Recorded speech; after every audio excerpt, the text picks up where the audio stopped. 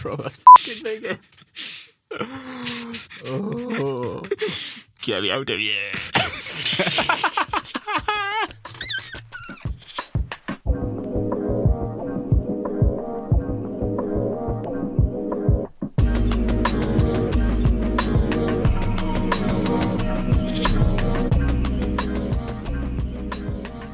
What's going on?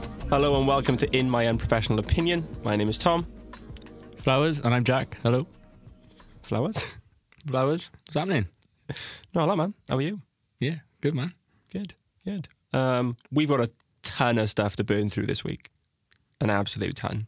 Yeah, busy all week. I think we underestimated how much can happen. Because when we wrapped up last week, we were just like, man, we spoke about a lot. Yeah. And then I got home and within a few days, because last week I came in noteless. And this week I'm coming back with facts, bro. Yeah, you kind of winged it last week, and then I had a bit of a thing to go off. As more of a format than points to talk about is just making sure we don't stray too far off topic.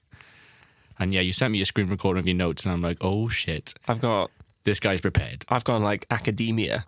Yeah, which scares me a little bit. I'm coming back with knowledge, bro. But I love it at the same time. So where are we starting? Let's go with Overwatch first. Okay. We'll start with the game in general, and then a lot has happened in the league. Yeah. Obviously, some surprises. Some big news in the league. Yeah. Yeah, we'll start off with some general news first. For all you Overwatch fans out there, you're probably looking forward and seen some teasers that's been dropped about the 30th hero. So, February, March is generally when Blizzard release the first new hero of the year. They release 3 heroes a year, normally. Although, they did release Ashe tail end of last year. So some people are kind of under the impression that maybe this isn't a teaser for a new hero. However, it does kind of fit in with Blizzard's routine of... They're very, very good with hero teasers. I've seen a lot of people on even like the Reddit community where they've said that they don't actually play the game anymore, but they do keep coming back at this time of year just to kind of see how detailed and how clever Blizzard can be with the new hero teaser. With a new hero teaser. New hero teasers. Yeah, sick. So just remind everyone, so last year, as the first hero that was released when I was fully in was Brig. So was there another one before that last year? Was it Sombra? No, so Brig was February, March last year. And then Orisa would have been February, March the year before. Oh, okay. Throughout the middle of the years, then you had Doomfist in 2017 and Hammond last year. Oh, yeah. Yeah, I remember that. So what have we had? Well, Paris is the first thing that's come out. So there's a few bits and pieces hidden throughout Paris that have got people's interest peaked. However, again, Blizzard are quite good with red herrings. Yeah. So there's a lot of interest around the secret door. Have you seen this? Yes, I've seen something about a secret room. I can't remember what it says over the top of it in French, because it's Paris and it's all in French. But no way. Wild. And I told you they were clever. Yeah. Really pushing a boat out here, though. There's some French written over the top of the door, which basically says, it translates as, we are watching you, or we're monitoring you. Okay. And a lot of people have kind of gone into sleuth mode and tried to... I can't remember how they... I was looking at how they were doing it. One way of doing it is with Doomfist's ultimate. Yeah, I got a guy here called Zezombai. Okay. Reddit user used a very well-placed meteor strike just on the inside of the door. To see into it. And he managed to get in. But there's only that one object on the wall. Yeah, and some people are saying that it's a buzzer. Yeah, or it looks like some sort of telephone you got in the flat. Yeah, so it could buzz and you'd be like, yeah, I'll be down for my food now, bro. Okay. Be there real quick. But yeah. But no one really knows what it is. No. And one other thing that I kind of saw today, I haven't included it in my notes, but so the Omnic singer, the cabaret singer that's in the spawn of the attacking team, some data miners have gone into the code of the game and they've found several unused voice lines, and a number of them are able to be kind of placed to individual characters. So there's one that relates directly to Zenyatta. It says, you remind me of another monk that visited here previously to watch me sing. There's one for McCree who says, there's a cowboy here, you must be so far away from home, and all this kind of stuff, and that aren't actually in the game yet. And then there's quite a few that relate to things that aren't in the game yet. There's quite a few about a cat. A cat? Yeah, so like there's a few that she says where she says either follow the cat and you'll find... It's something weird, like follow the cat and you'll find what you're looking for. the cat climbs on the clock and the walls, and kind of bits and pieces like this that they're all obviously all in French initially, but people have translated them and this is what they mean. Yeah. Not in the game yet, so they don't know whether this is going to kind of come at a later patch when more content is potentially revealed for Hero 30. But the way that I feel Paris leads in to Hero 30 and the teaser that Blizzard have put up on the Overwatch social medias. Was it that hacking? Yeah, so we had a video where Sombra has hacked the Talon mainframe. She's gone past the firewall and she's retrieved some correspondence from a Captain Crueva. Yeah. Captain Cueva, D. There we go. Yeah. The prevailing theory that I've seen, I'm not sure whether you've come up with the same thing, is in regards to... Probably not, but go on. So from the letter that goes along with the video that they teased, there's also a document that they've kind of posted for people to read through, and also the hexadecimal code at the bottom of the video. People have put that into a hexadecimal into text translator, and the word that sticks out is Baptiste. Yeah. So Jean-Baptiste. Augustine, yes, I did see. So this, again, they're quite good at red herrings. So whether this is just too obvious and too easy, I'm not sure. But there's quite a lot of speculation around this Baptiste character. He appears to be a Haitian medic of some description. Yeah. Who has defected from Talon. It's a criminal organization or terrorist organization that is the antagonist in the Overwatch universe. And there's a few lines within that letter that kind of, again, people have been really drawn to and kind of seem to be dwelling on more than others, as far as I've seen. The first of which being never known a medic to be such a good shot, which has led people to kind of follow the understanding that it's a medic with crossover. Potentially like a hit scan hero, as opposed to Anna, who's kind of a projectile hero primarily, although you can kind of snipe unless with you it. ADS, Yeah. But whether it's going to be like a hit scan medic, and the other one is built to last. People seem to be quite intrigued by maybe potentially kind of hinting towards a tank. So whether it's going to be some sort of tank healer hybrid. Like Brig. Like Brig, not sure. So whether it's going to be somebody who sits within the tank role but has healing abilities, not sure. But one of the funny things that I did find within the Reddit threads were anagrams. How far do people take this? Oh, bro. So the Overwatch community, because Blizzard have been so good at stepping up their game with clues and hints and kind of weaving the lore into the game. And here's a perfect example. On Paris, there is a bottle of wine, one bottle that has a different label to all of the other bottles, right?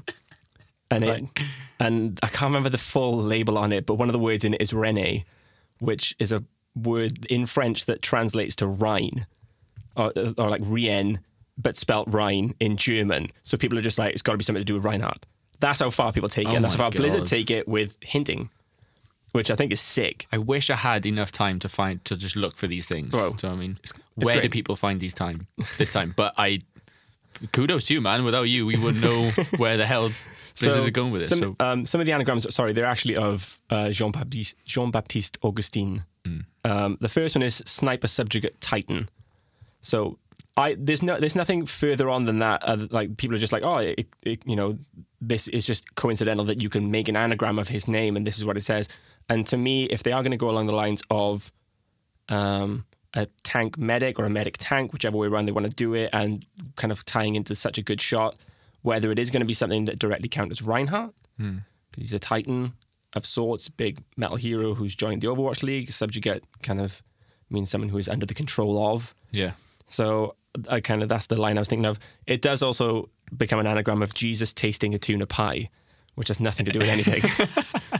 So I think that was someone's counter argument, being like, well, you probably shouldn't read too far into this because you can also say this with it. Yeah, so, making a mountain of a molehill. Yeah, but realistically, what would you like to see? Because there's a lot of problems with Overwatch at the moment, especially the lower you go down through the ladder, like the lower ranks, the worse it gets. And Platinum and Gold are obviously frequently known as Elo Hell, whereby people just get stuck there forever because people just don't work as a team. Can't get out of it. Yeah. Regardless of how, like, you can get to the end of the game and be like, I got 5 gold medals, but we lost by an absolute mile. Yeah. And the only reason I have 5 gold medals is because everyone else on my team was awful. Yeah, throw in. Yeah. Big time. Um, I don't know. I think I'd like to see another tank, to be honest. I think tank or support is going to be the safest way to go. I mean, obviously, considering that they've just released the DPS in Ash. Yeah. So it's very, very unlikely that they're just going to throw out another DPS, and that's already the most populated category. What's there more of, tanks or supports? They're very close. I think there's more supports than tanks, maybe. I think there's one more support than tank. Or it might be even, actually. Yeah, it seems like it's very even. So I'd like to see a tank. Do you think it would go too far to release a direct counter to goats? Especially with a meta that's it's just changed in favor of Reaper. Obviously, some changes around how armor works and how rally works, and defense matrix. So small tweaks trying to dismantle goats. Do you think it would be too much to introduce a character that becomes a direct counter to goats? Not necessarily. I think it'll definitely mix up the game a little bit more, and it might make people reconsider goats, especially if they just throw it straight into the league. There's going to be a lot of getting used to that. The players are going to have to figure him out. Do you know what I mean? Figure out its positives, its negatives. What does he counter? What doesn't he counter? What do you not want to go up against as playing as that hero? But yeah, I was going to touch onto it later. Where personally, for me, goats is. So for people that aren't familiar with what goats is, we should probably. So Overwatch is divided into 3 hero categories. You have tanks, attacking or DPS heroes, and then supporting or healing heroes. Tanks are designed to create space, disrupt the enemy, have a lot of health. Be on the front line. Yeah, be on the front line. They can push forward. DPS attacking heroes are kind of your main damage dealers. They're the ones that want to be kind of on the front line with your tanks, but kind of playing just behind them to when your tanks disrupt people. They want to be picking people off and getting you kills. Healers, keeping everyone alive. Yeah. Goats is more commonly referred to as 3-3. In competitive Overwatch, I've noticed no caster actually ever says goats, or if they do say goats, they immediately follow up saying by 3-3, which is 3 tanks, 3 healers. It's just incredibly powerful. It's known to steamroll people. Because tanks obviously have the most amount of health as well. Yeah. So and there are a lot of tanks in the game at the moment that have a lot of attacking power as well. Yeah. So it's just the prevailing. Yeah, I mean, for me, I'd even go as far as saying I hope or I want the league to bring in something restricting the teams to constantly rely on goats. So maybe whether it be something along the lines of only being able to use them once or twice in a match for a round, or even just banning it altogether. Like, you have to have at least 1 DPS on your team. Can you think of any other sport that would implement anything like that, though? Not necessarily, but I think this is circumstance. Like, even from the community, it's goats is killing the vibe, man. Like, have you seen this whole delete Brig thing with people actually sending messages to the voice actor of Brig saying that you've ruined the game, you've done all this, you've done all that, and she had to publicly respond to it saying, look, I'm just a voice actor. Do you know what I mean? Like, stop throwing shade at me. I'm just a voice actor. You should just go to the developers if you really feel this strongly about it. And another point that I had actually underneath my league notes was when Houston played their last game, when they lost, the crowd had a massive cheer when someone brought out Tracer because they played goats the whole match so far. They had a cheer. She literally died once, went straight back to goats, and the whole place just went boom. I mean, that happens anytime anyone swaps off. Of course. DPS. Yeah, but I think even the people that are there watching it live got to the point now where they need to show their dissatisfaction in being like, we do not want to see goats constantly. I mean, as much as obviously the teams are there for entertainment value, there obviously people are paying to watch it. People want to be entertained. At the same time, if that's the meta, it's all well and good. Like, obviously, I mean, Atlanta Reign being a great example where first match Ilios versus it was Florida Mayhem. They came out and Defran was on Torb immediately. Place went wild, loved it. As soon as he died, swapped off to goats. Because it's all well and good kind of coming out with a weird, interesting comp, because there has been a little bit of variety. Obviously, there has been a lot of goats as well. But like I said, Defran for Atlanta played Torb in that match against Florida. You've had Gosby running Reaper. That was over the weekend against the Hangzhou Spark. Yeah. Jake from the Outlaws running Hanzo against NYXL. Yeah. This weekend. Also, we'll touch on Shanghai in a second. But Sean Connery. Note was playing Reaper. Yeah. On so Kings Row. There is, like, people are trying to introduce variety. It's not like every game is just 3-3. Yeah. Like all the time. People are trying to kind of introduce different comps. And there are certain maps that do favor a more sniper-heavy comp. Places like King's Row, which is a great Widow map, and you do see it quite a bit. But at the same time, they are there to win. Yeah. And these people are kind of backed by massive billion-dollar corporations, and they are expected to. And obviously, the players have to get paid. A lot of their contracts, they have a minimum. Yeah, they're competing salary. at the end of the day. They want to win. They have a minimum salary, and then all of their other income comes from competitive earnings. Yeah. So they have to win. So it's all well and good being like, oh well, we're gonna boycott goats, but unless every team in the league does it, it's all well and good like half the league saying, oh, we're going to boycott goats, and then the other half of the league say, well, we're not, and we're just going to flatten We're you. just going to steamroll you. yeah, and we're going to take the money home. Yeah, that's I fair. think it will, obviously it's just stage 1 at the moment. It's 4 stages, 5 weeks per stage. Yeah. Coming to week 3 this coming weekend. I think moving into stage 2, when the patch changes, the meta will change, and I think we'll kind of see things open up a little bit. And then I do think it is the teams that have been running more diverse, or have been trying more diverse comps in stage 1, even going against the GOATS meta, who are going to prevail. Because there are certain teams that they're known, like Paris Eternal, for example, are known to be probably the best GOATS team, maybe second to NYXL. Yeah. But between the two of them, definitely two of the best GOATS teams in the league. However, I would say that NYXL have far more players that are competent at other roles Yeah, for sure. than Paris Eternal do, because Paris are just known as a GOATS team. Yeah. And they obviously do, they can flex. It's not like they are stuck with that. Again, there's not like the one tricks of those, because that's not how you get into Overwatch League. You have to be competent as the game as a whole. But I do think that moving forward, the teams that do seem to be more comfortable with flexing in and out of the meta will kind of be the ones to rise to the top. Yeah. Yeah, referring back to your question, I hope it is something that really puts a question mark over the GOATS meta. I want to see the devs, I want to see Blizzard be like, right, just throw this out there. How's this for a bit of a game changer to see how you react to this? And it might have such a big impact on the rest of the league. But that's my thoughts. What do you think on the new hero? What do you want? I mean, this is the thing. So obviously, the first thing to really break the game, I would say, in a while was Brig. Yeah. And her introduction, they've already nerfed her once. Because, I mean, I think they've nerfed her twice, actually. They just because of how resourceful she is now, integral she is to the current meta, she's kind of like essential for most teams at the moment. Mm-hmm. And I don't think the way to fix the game is to break it again. I don't think introducing a new character that's going to break it in some other would be like, oh, you know, well, yeah, we've created this monster with goats, which is fair enough to say, I would imagine. I mean, like I said, a lot of people are fucking sick to death of seeing it at League. Personally, I'm indifferent. I just enjoy watching people play. And it's kind of like what you expect. You know, if you like, it's like going into an Amura album and being like, oh, there's too many breakdowns. It's like, well, that's what I'm here for, bitch. Yeah, exactly. Like, if that's what I'm expecting, you know, I know what the meta is and I know what they're going to be running. If I get anything else, bonus. If I don't, it's what I'm expecting to see. Yeah, I guess it does heighten the excitement then when someone does pop out with McCree or something. Exactly. You know, like when Carpe comes out with McCree and you're like, yeah, let's go. And he pops off. Yeah. Exactly. But it's like, I don't know. I think, yeah, either healer or support is what I would like to see. Because like I said, there's already a massive DPS pool in there.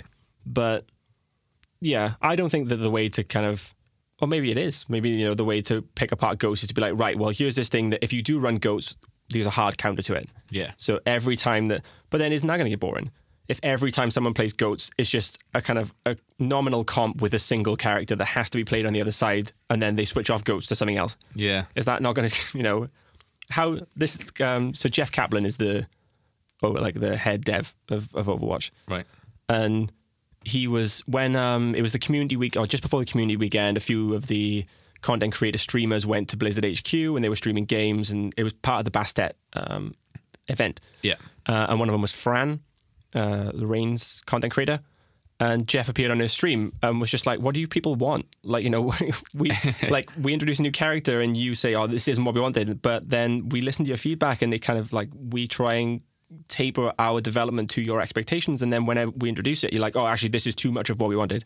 And it's just like, we can't win. Yeah. Like, you know, we left. So before Shield Bash was nerfed, so where Brig used to be able to stun through Reinhardt shield. He used to be able to stun a Reinhardt, which used to set up. Oh my god, you're thinking about that now. Yeah, so it's like, he used to set up. My god. He used to set up Shatters that was obviously the meta at the time. You Yeah. shield bash, shatter, and then bomb or whatever you want to kind of combo with it. That was the pro meta towards it, and they nerfed it, and you can still kind of do it. Like like a lot of circumstances, a lot of pro players can still kind of do it. You just can't be whereas before you could just put break shield that walk directly at the Reinhardt and then just like stun him.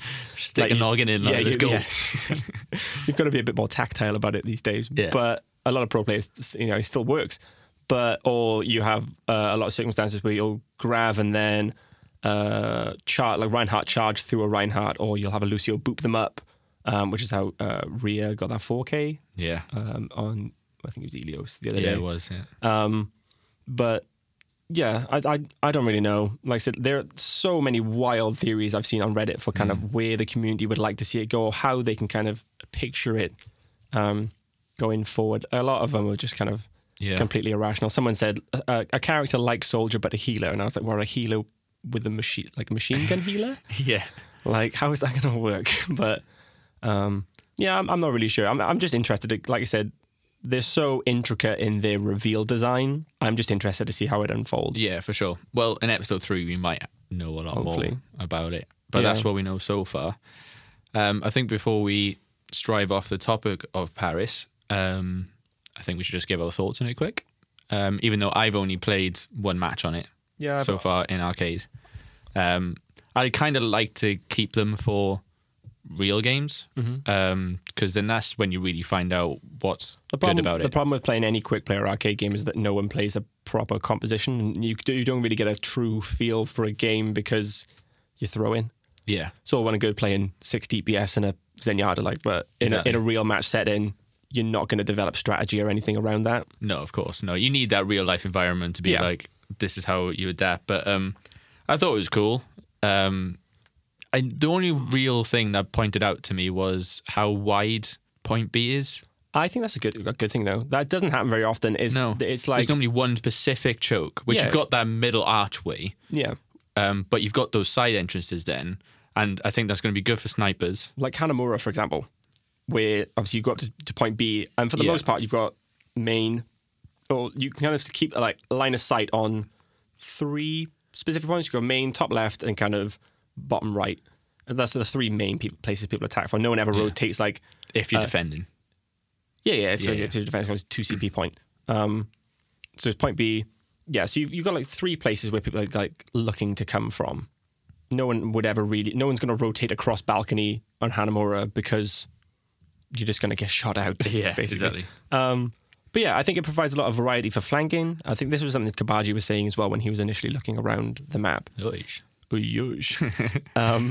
And he was just saying that it was really cool to find somewhere that like there seems to be a lot of like flanking lines and things, so it kind of lends itself quite nicely to DPS players versus something like a very bulky GOATS comp. It doesn't look like that kind of as I mentioned about snipers. I think it's going to be good for Hanzo to get in those lines. Same as Widow, same as Ashe.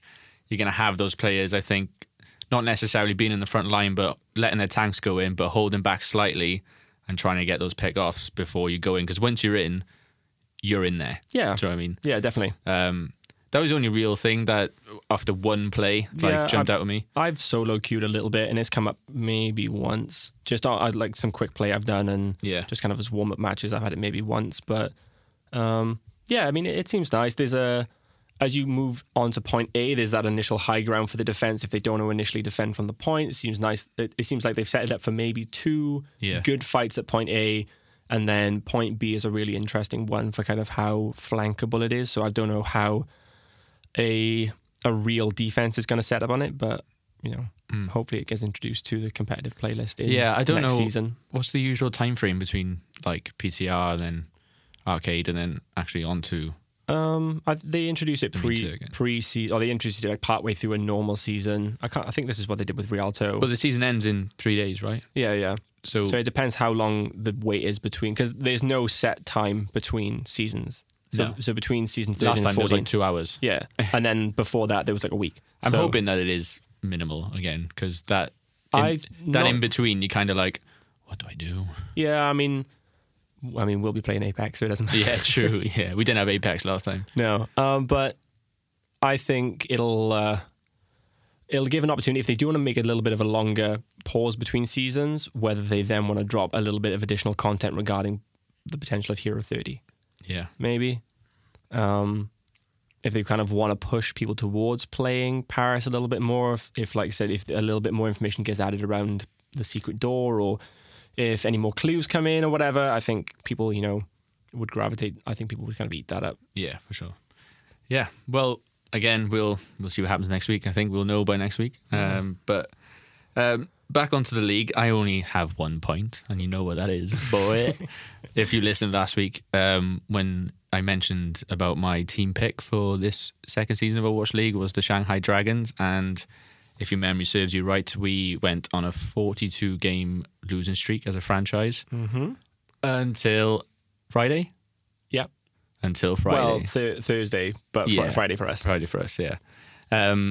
We went up against Boston Uprising, and we got that W. Got the W. Let's go. 3-1. 3-1.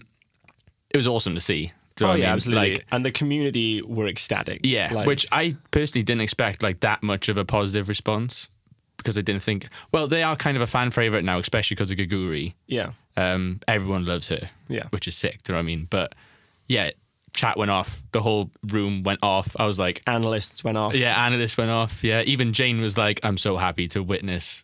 Sideshow turned into a Dragon Ball Z Super Saiyan character. Yeah. Just screaming.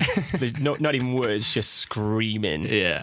And yeah, it was amazing to see. And like I said, the community seemed to be kind of really behind it, which is obviously exactly what you want. Yeah. Like any saltiness, I think, would have kind of sullied the moment a little bit. Yeah, for sure. And it makes it that much sweeter that the first everyone's win happy for him. Is against Boston, which is, of course, is Gamsu's previous team. And I think, like, I remember before the game, they'd done that little piece with him, and he was just on about, like, it was great to be on a 10-game winning streak, or I was with Boston, being those players, they'll always be my teammates. But he was like, this franchise of Shanghai is not going on a losing streak with me on their team. And then he goes out against his old team and gets it. Do you know what I mean? Like, that's awesome. So good. Since then, though, a few controversies have come to light. So the kind of the minor ones of them being, one of them is the presence of fusion, or the lack thereof, for the Boston Uprising. Their star main tank player has come up from Uprising Academy. So he's on a 2-way contract. Yeah. Season 3 of Contenders Overwatch. At the start of the season, Fusions was playing for the academy team for London, the Spitfires academy team. I'm pretty sure it's the London Tornadoes. And then was moved over to Uprising Academy, didn't play for Uprising Academy, and then has been called up to the main role since Gamsu moved over to Shanghai, so they needed a main tank role filled. Yeah. Fusions have been playing for them. Apparently, kind of a few minutes before the game started, Uprising were told that Fusions wasn't allowed to play for them because of limitations with his contract. So because he has performed within the prior season, the immediately prior season of Contenders, he is ineligible to play more than 2 games within Overwatch League. Per stage? Per stage. Oh, okay. I thought it was due to the return of Color Hex. Color Hex is DPS. Yeah, but who was playing there? Winston, because he was playing main tank instead of Axiom? Fusions, yeah.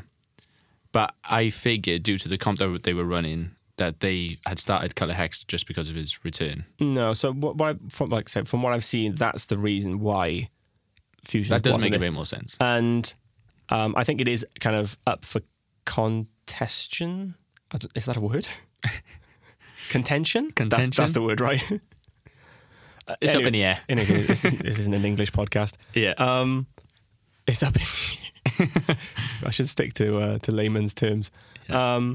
I think it is just a case that Boston needs to amend his contract or offer him a new contract to make him a permanent role, because I think he would be an amazing addition to their roster. He performed outstandingly in the first 2 games he played. Yeah. I think to the surprise of kind of the league, like it shows. Yeah, if he was an academy player being called up, people weren't really expecting amazing things of him, and kind of really pulled it out of the bag.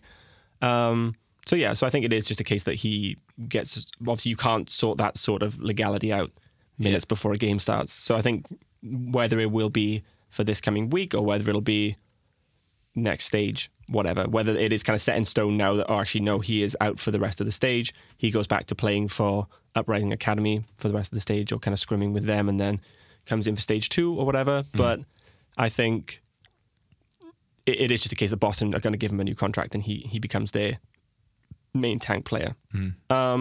Second to that is the potential of Gaguri knowing what Boston are going to do. But the more thought I give to this, the less kind of credibility I give to it, because you're just going to run goats. It's not like Boston have got some secret strat that they were going to pull out. Do you mean Gamsu knowing what? Yeah. Sorry, not Gaguri. Sorry. That's my notes being terrible. Yeah, that's good.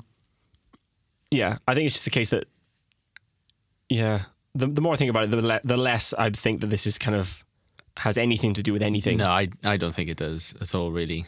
It's not as if he knew exactly what comps they were going to run. I mean, he would, because he would have been scrimming with them, because they only joined Shanghai 72 hours before the league 3 days started. before, yeah, true. Because who was it from Shanghai who left? Fearless? And that's kind of still shrouded in a little bit of mystery, because no one really knows why he was removed, whether he was underperforming. I think they cited medical issues, but yeah, nothing's really been elaborated on sure. there. But yeah, so Gamsu coming across, whether he knew what they were going to do, but again, it's just run goat's forehead. Like, no one... Yeah. Well, the first map was Helios, and I remember we ran a Farah and Widow off the rip, and we steamrolled them, both those maps. 2-0, first map secured. I can't remember what Boston came out with, but they struggled, man. They struggled tremendously. And again, but I don't know whether it's potentially that they were just underestimating them. Maybe. Because obviously, they had gone 42-0. Yeah. They were seen, especially in season 1, they were seen a little bit of a kind of a meme team. Like, no one took them seriously, especially kind of by stage 4, when it just kept happening. They kept losing. Flat bottom of the league, no one really took them seriously. Yeah. They didn't look like a threat. So whether it is the case that they got underestimated, who knows? Yeah, and then it was Kings Row next, and that's when Note ran with Reaper on their attack. But they just couldn't seem to get through our defense, man, at all. We held that first point pretty well. And then when it was our turn to attack, we came straight out with a Sombra, and it just seemed like they didn't have an answer for us. Do you know what I mean? Like, we just rolled straight over them. It's the same thing with awesome. Spark this week. So obviously going into week 2, Spark were 2-0. Yeah. They looked so dominant. And then this week, the 2 games they've played, NYXL and someone else. London? Potentially. Yeah. And they just looked so slow off the mark. They just didn't look like they knew what they were doing. No. Madness. But the third issue with the Shanghai-Boston game, this is where the tinfoil hat comes out. Okay. So, the owner of Boston Uprising is a gentleman called Robert Kraft, of the Kraft family kind of business. I can't think of the correct word for it. But they own an absolute ton of... They're like a massive multinational corporation that own ventures in a ton of different sectors. And they have quite a few sporting interests. Most notably, they own Patriots, and also the New York, I can't remember, the soccer team from New York as well. Oh, right. And the Gillette Stadium, where both of them play. So It's got a few bob then. yeah, he's doing all right for himself. Yeah. He can afford a few pints of milk down the shop. Yeah. So he has been charged in a prostitution and human trafficking investigation as what is called a John, which is just someone that solicits the services of prostitutes and potentially human trafficked sex slaves. Wow. So there's a theory going around that Boston intentionally underperformed to take media interest away from that fact. However, I think that's a bit tinfoil hat. Yeah, that's really pushing Because, it. the Overwatch community aren't... He's not most known for owning Boston Uprising of the Overwatch League. No. If he's a Patriots owner and the Gillette Stadium, I think if there was something derived to cover his mishap up, I think they get the Patriots involved. Yeah, but personally. I mean, it's off-season for the NFL. So you're going to bring them out and be like, oh, boys, we're going to someone get in a car crash or something. That's literally what I was going to say. Is that we're going to fake a car crash, boys, Yeah. and all of you have got to be in the car. Yeah. Brady, get in the car. Come get in the car. But yeah, so that was one thing I saw. Again, I don't think there's much truth to that. The Overwatch community are class. They're great. Yeah. Like, I tell you, if that's the incredible. FBI ever run out of detectives, Yeah. join Reddit. Just go on the Overwatch League Reddit. All problems will be solved. Well, yeah. we won. But yeah, that's the important thing. So- The community was super happy about it. It leads me on to another thing as well. So we recorded the last episode of the podcast partway through the first weekend, Yeah. and now we're recording just after Monday the 25th, just after the second weekend. In that time, the top 3 teams or the top 3 seeded teams have played the bottom 3 seeded teams. I don't know if you noticed this or whatever. Yeah. With varying levels of success. So London, obviously going into this league, number 1 seed, winners of inaugural first season, have played the Washington Justice, who were widely regarded as probably the bottom seed in most people's power rankings. Obviously, they won the expansion teams. They didn't play last year. And London struggled. Yeah. They won. Almost done him. Yeah, exactly. They were 2-0 down, right? Yeah. Ooh. London had to come through with a reverse sweep to go 3-2 up. Unbelievable. Yeah, exactly. And I thought Washington were going to do them. It was the same with Fusion, though, this weekend. Yeah, and that's one of the other teams I've got Sorry. as well. It's fine. It's I'm fine. It's fine. But yeah, the Washington London game was painful to Yeah. watch. I mean, thankfully this weekend they've kind of looked like a bit of a different team, or kind of end of the weekend they've looked like a bit of a different team. But yeah, again, a lot of analysts went on a It just seems like, what's that analyst's name? Slideshow? slideshow. Yeah, Yeah, he went off on London, I saw. yeah. He, because he's having visa problems, so he's not. Yeah, so he's normally not one of the there at desk the moment. analysts at the kind of Overwatch League. But he was streaming, wasn't he? And he Yeah, was yeah, but he like, streams the games at the moment. they are all over the place. He said the They look lost. coaches are sleeping. Yeah, They just got no direction. He said Bird Ring just playing with his monitor off. yeah. And Birdring didn't feature this the most recent game that they played. Yeah. And obviously they won far more Beat Spark, convincingly. yeah. Far more convincingly. Spark 3-1, wasn't it? Yeah.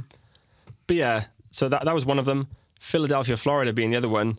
Philly lost. Unbelievable, that is. And number 2 seed, and up until that point, looked like the dominant force in the league. And Yeah. then they go up against Florida Mayhem. Again, seeded maybe 19th. Yeah, 19th. Yeah, 19th, gotta be. 18th, maybe.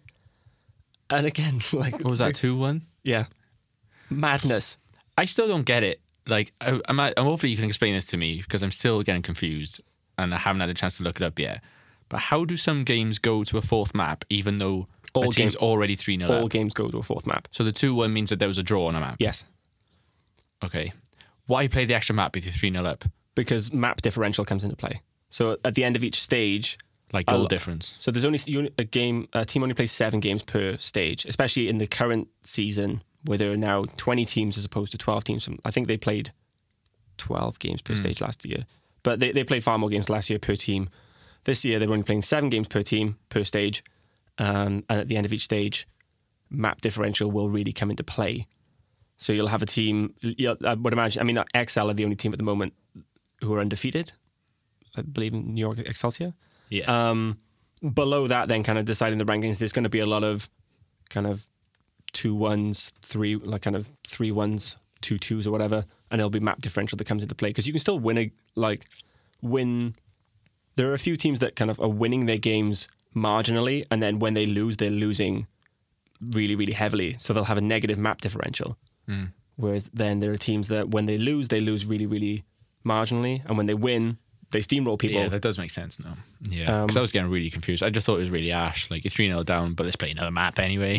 No. And then the only reason it goes to a map 5 if it's 2-all. 2-all, yeah, of course, yeah. Whilst on the subject of Fusion, Dallas Fuel also beat them. Mm-hmm. Did you see the beef between Jane and Carpe? Yeah, I think Loved it. Thought it was hilarious. Oh yeah, great. I think they settled it after the map. But Oh yeah, Jane said straight away, he was like, you'll bounce back. Like, yeah. great game or whatever. But I think that's what we need more of. Like, that stood out to me being like, I love a bit of shit talk. Do you know what I mean? Yeah. Like, hype the game up a little bit. Do you know what I mean? Exactly. I think we were saying this the other day, weren't we? Yeah, we said it last week. But it was there've been a good to few see it. Like, it was for once. And Jane is just hilarious in herself anyway. Yeah, absolutely. But that really hyped up the game up for me. And then they did the interview with Jane straight away after the game. And yeah, he kind of just rubbed it in his face a little bit more, which we need more of. Yeah, Well, I welcome that. bring more shit talk, bring more beef. I don't think there is a great deal of genuine animosity within the Overwatch absolutely. League at all. I don't think there really ever will be a very serious incident where there's serious animosity. I don't know. There have been a few controversial characters. But like even if you don't mean XQC. it, just say you're shit. Or like, Yeah. I'm going to beat you. Do you know what I mean? And I think this is something I'm going to come along to with UFC a little bit later. But Yeah. the kind of idea of like talking yourself up, because no one ever goes into, although this is an interesting point with the LA Valiant, but you never really go into an event of this magnitude and be like, we might do all right. You know, you're always going to go in swinging. You're going to be like, yeah, we're going to smash people. Yeah. Although, yeah, I think it was the Gladiators head coach went on record before the season started, because a lot of people were putting them top 5 in their power rankings, and he was just like, you guys, like, you know, calm down, like, you know. No way. Yeah, he was just We like, you ain't know, that good, like. No, he was just like, yeah, you know, we might be all right, like, but I don't know why people are thinking so highly of us. I mean, fortunately, they are a great team. Yeah. But yeah, he was just like, I don't know where this expectation is coming from. But yeah, obviously, I think a little bit more shit talking would be welcome. Yeah, I think kind of friendly rivalry. I don't know where the Bring it on, language barrier kind of comes into play, especially social media presence and things. A lot of, Yeah. because there's a massive amount of Korean talent in the Overwatch League that I can't imagine. How funny would it be though if someone's shit talking in a completely different language? Just Korean. Yeah, Korean. Like, you're shit. And then DeFran's like, yeah, cool, man. Yeah, you just post like, it's like, oh yeah, Yeah, thanks, bro. Yeah, nice one. Carpe sucks, and you just get a Korean tweet back, and you're like, oh man. Wild. Speaking of DeFran, did you see him and Shroud on Twitter as well? Oh, was this the Realm Royale thing? No, Shroud digged the league. Oh, really? So yeah, Shroud he just did Overwatch League, and then he put a GIF up. You know, Michael Scott from The Yeah, Office yeah. when he's like, "I wish you could see my face right now." I was gonna say, yeah, good audio representation of Yeah, Michael Scott's face that you but- could say cringing. Yeah, he's proper cringing, and then I don't know whether it was just bait or Probably. yeah, do you know what I mean? But the guy DeFran replied, and he just replied, going, "Go play your Fortnite, Tony Shroud." That was it. That was literally it. There's a really, really funny video on DeFran's YouTube channel where he's playing. Do you remember Realm Royale? Did you ever play it? Yeah. We didn't play it. I've never played it. Is that on console as well? Yeah. Yeah, it is. It's quite recent. There's again one of those kind of the BRs that sort of That came tried to to make prominence. its way in, Yeah, yeah. and just kind of disappeared. Hmm.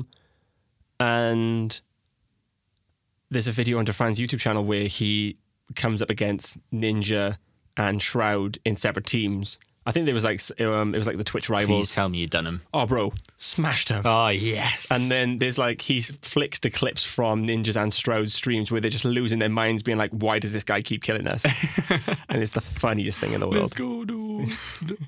I would love to see, like, again, more crossover esport players just being like, this is what I think of your thing. Yeah. Just 1v1 them. Let's go neutral and let's go Rust, COD, 1-on-1. Let's settle I it. mean, but a lot of the players, like, obviously they may have like risen to notoriety in a single game, but a lot of them have quite a varied background. Oh, of course, yeah. Yeah, for sure. But yeah, if you can find kind of neutral ground upon which to fight, that would be really funny. Yeah, it would be good. FIFA. wouldn't it? FIFA, yeah. Guitar Hero. Yeah, like. right, you're a CSGO pro, I'm an Overwatch pro. Let's go have a game of FIFA. Let's riff. Guitar Hero 3, Legends of Rock, Through the Fire and the Flames. Let's go. Let's have it. Like, yeah, I mean, that was pretty much it in a nutshell for this week, wasn't it? I think the highlights. I mean, the only other thing I've got is just how unstoppable NYXL look at the minute. The only I haven't undefeated actually team- seen one of their games yet. No? They've always played a bit late for me. Yeah. Okay. Because obviously getting up for work and stuff, that does get in the way. I plan on now, though, there's that YouTube channel, Action Esports, and they condense all of the games into like 10 minutes. Oh, really? Yeah, so it's really handy because obviously we can't stay up all night, every night on the weekend, watching 4 or 5 games in a row. Mm-hmm. We can.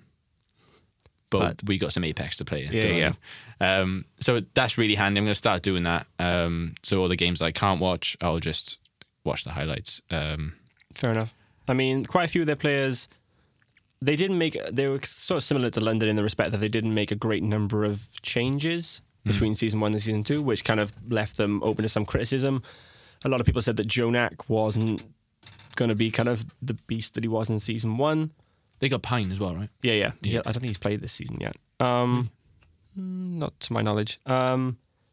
And yeah, I mean, Joe Knox obviously come out and just completely stood up to criticism. Same as Defran, though. Obviously, where Defran came in, he was sort of one of the really prominent stars prior to Overwatch League starting. And when he came in, there were a lot of questions raised about whether he would be able to live up to his previous kind of capabilities. And he really obviously has, thankfully. Well, Joe Knox will have a bit of pressure after being MVP in the final. Yeah, exactly. And yeah, so just he came out and... I say in the final of the whole season, but he's presented it there and there, yeah. He's really stood up to criticism, and I think they've got one of the best main tanks in the league with Mano. There are a few others that kind of are particularly notable at the moment. You've got Gesture, who plays for Spitfire, and Bumper, who plays for the Titans, Vancouver. But yeah, I mean, as a whole, they just seem like the most cohesive team. They just seem to be stomping people at the minute. I think they're a very high-seeded team anyway, aren't they? So they're expected to do well. There's going to be a lot to there might be some upsets coming their way. You never know. I mean, can't really see it happening. No, with the talent that they've got, I just can't see it. No, they rip. They do rip. Yeah. Nice. For all you MMA fans, we are going to be touching on MMA and 2, 3, 5 UFC later, because Saturday is like Christmas in the UFC world. I think one of the biggest cards in a very long time, but we'll put on the back burner for now. We're still playing Apex. Yeah, I'm still enjoying it as much as the first day I played it at the moment. A bit more news this week coming out from Apex and Respawn. So first thing, you saying that you're still enjoying it as much as you did when it came out. Yeah. Respawn, Vince Zambella has kind of made an announcement coming up to a month. What are you looking at? I don't know. I thought I saw something fall, man. Shit myself. Continue. Yeah, they kind of made a public statement just thanking the community. They've had 25 million unique players since launch. Worth. And the peak of that was 2 million concurrent players at a single time on the server, which is madness. Funny enough, I got 2 million kills one game. Did you? Work going out. Yeah.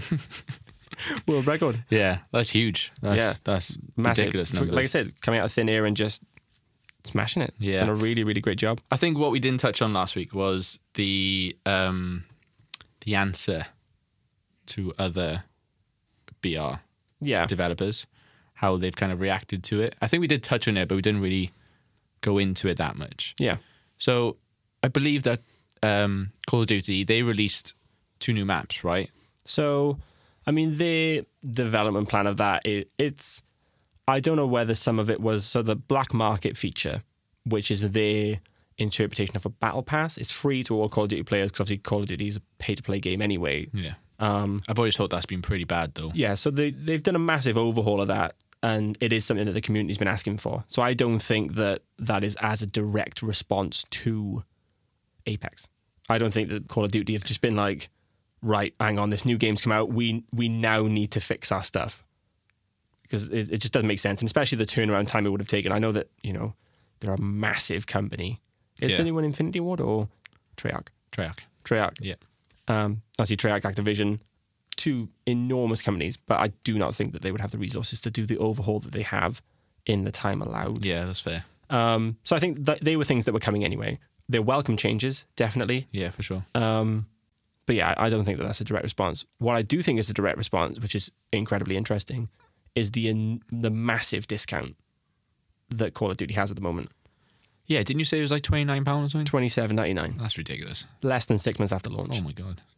And I know obviously they've dropped the single player campaign, so there's not as much kind of individual content. It is a lot more repetitive than there was previously. However, again, for a AAA franchise, that's huge. I remember Infinite Warfare dropping heavily, though, very quickly. Oh, really? But I just think that didn't get a good reception anyway. Shit. Yeah, because it was an awful Was game. that one with Kevin Spacey in it? Yeah. Yeah. No. Infinite Warfare was the one with Notorious in it. Oh, yeah. Yeah. What was the one with Kevin Spacey in it then? I think that was before. I'm not too sure. I could be wrong. It was when they first started. It was the first game they introduced like the mecha suit, not the mecha suits, like the human modification shit. That was Black Ops 3, bro. We Okay. smashed that. So that's the one with Kevin Spacey. Yeah, in that's the the one campaign. with Kevin Spacey in, yeah, you're right. And then it was Conor McGregor after it. Yeah. Was there one in between Infinite Warfare and Black Ops 4? Maybe.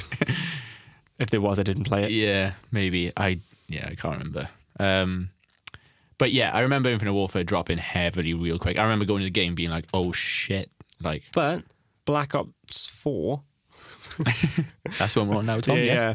Black Ops 4 hasn't had that negative critical reception. No, It's a been really revered game. yeah, it's been hailed by even some of the pros as one of the best. Yeah, Big T loved it. Yeah. I know there's the polar opposite then, and there's pros out there with the absolute contrast in hating it. Yeah. Mixed bag, I think, but majority is very positive. I love it personally. I think it's great. It was good. I definitely played that a lot more than I have, well, since Black Ops 3. Yeah. Because World we War ripped II. Black Ops 3. World War II was the one that came up between them. That was the... Oh, bro. Yeah. Yeah, it was. Yeah, it was. Not Yeah, World yeah. of War. World War I thought II. you meant World of War. Then I was like, bro, you're like 15 years behind me. Yeah. World War II, yeah, you're right, yeah. Because We didn't play that at all. I played it a little bit. I despised it. But yeah, I wasn't It a takes fan a after a while. real something to get me involved in a World War II based game now. Yeah. And it just, I don't know, because I Done, was, innit? I was Do you know so in love with World at War. That was Yeah. like my first real heavily invested first person shooter online game. Yeah. And yeah, it just kind of So good. killed it for me. So yeah, it doesn't surprise me too much, but obviously there's Fortnite's Battle Pass as well. Mm-hmm. They're pretty much saying that you get Season 8's Battle Pass for free, but you need to play it right now. Yeah, which I think is super clever. Yeah. Being like, yeah, okay, if you come back right now, don't play Apex, come and play Fortnite again, play it, do these challenges, and then we'll give you something for free that's going to keep you playing Fortnite. Yeah, exactly. So it's immediate action for future reward, which I think, yeah, super clever. Gold star for Die at Epic, figuring that one out. Die Die Fortnite, innit? Fortnite at Epic. But yeah, obviously they are the kind of company, like I said, that they've got like such a huge resource pool. Yeah. Yes, they've got so much They money. can just pull something out of the bag. Yeah. But yeah, then again, I don't think that required much manpower. no, that's just someone in a boardroom being like, yo, what if we tell people to come and play now and then we'll give them something for Yeah. free later? Just add these like 3 or 4 challenges, Yeah. and we'll get our audience back. Do you know what I Yeah. mean? So And it's worked to a degree. A lot of pros have gone back to Ninja's playing, gone back. Yeah, to playing Fortnite again, which is cool to see. The other thing they've introduced obviously is hoverboards, and the only note that I have about this is that the mechanics on their hoverboards are better than that game's Steep. That's what you've taken from it. That's the only thing I've taken from it. But yeah, Steep, man. we downloaded that recently. Obviously, it was the free game. Was it December or was it January? January. It was January's. But I bought it. Poor I you. purchased it when it first came out. And it was one of those games where I only played it because I spent money on it. Yeah. Like, When that first got announced, I was just like, oh my god, this is like the continuation of the legacy of like SSX. SSX, yeah, exactly. Yeah. That's what I wanted. Yeah, I was and like, it just bring wasn't. it back. Nah.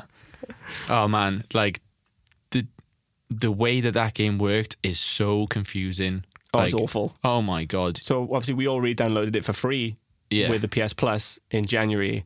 I played it for all of 10 minutes and absolutely hated it. Yeah. Just to go for a bloody snowboard with your mate, you have to run a bloody marathon and do 2 backflips. Like, Yeah. Rubbish. unbelievable. Terrible. Yeah, I was like, what am I doing? Like, I even, but obviously since I played it, because obviously as soon as I like had enough of it, I was like, right, trade it in. Yeah. See you later. And you were I was thinking, like- maybe they've patched it. Yeah, Maybe they've improved it. just made it more confusing. Yeah. Added more screens, Rubbish. more of everything. I want to go there. How do I get there? Don't know, but cool. All right, nice what one. you've got to do is you've got to get your binoculars out, you've got to look around the peaks, and then when it highlights, you can then get a helicopter up there, and then you've got to ride down through a set of gates, and then you unlock, and it's like, fuck off, man. I just want to go for a snowboard. Like, I just want to go skiing with the boys. Like, god damn it. And moving back to World War II, Battlefield Firestorm. So I've done a bit more reading on it. And I mean, it was announced at launch. So there's a few. Yeah, we kind of whiffed that last week, didn't we? Yeah, there's a few things about it. So Polygon ran a really, really interesting headline last November. This is a couple of days before launch. I think it got launched in 3 stages. And the best of those stages, you didn't have to buy the game. So Origin Access. Yeah. It's like that EA thing. Yeah, it's been really, really hyped at the minute. Anthem came out a week early on it. I think the Division 2's coming out early on it. There's quite a few games that are kind of really, really investing in it, whereas a subscription service, I think you pay £15 a month, $14.99, something like that. And you get games like, obviously you don't get games for free because you're paying monthly for it. But it's in place of paying for like battle passes. It's like and the things Netflix of games. Yeah, exactly. I think that format, though, of entertainment is eventually going to take over. Maybe not as much in the video game So this world. is a big thing for PS5. Actually, no, maybe not PS5, but maybe the generation after that, where eventually physical media is going to be phased out. Yeah, no eventually. discs. And yeah, I Games think, fucked then. I think that will be kind of the prevailing kind of mode of choice for people to kind of distribute their media. Yeah. However, so Polygon ran this headline saying EA doesn't want you to buy, they want you to subscribe, which I think kind of speaks not only kind of as a literal thing where they want you to buy into Origin Access, and like I said, I think the game came out on the 9th of November if you bought it through Origin. If you bought the premium version of the game, you then got it on like the 14th. And then if you just bought the standard version of the game, you got it like the 19th or something. It was quite a big gap.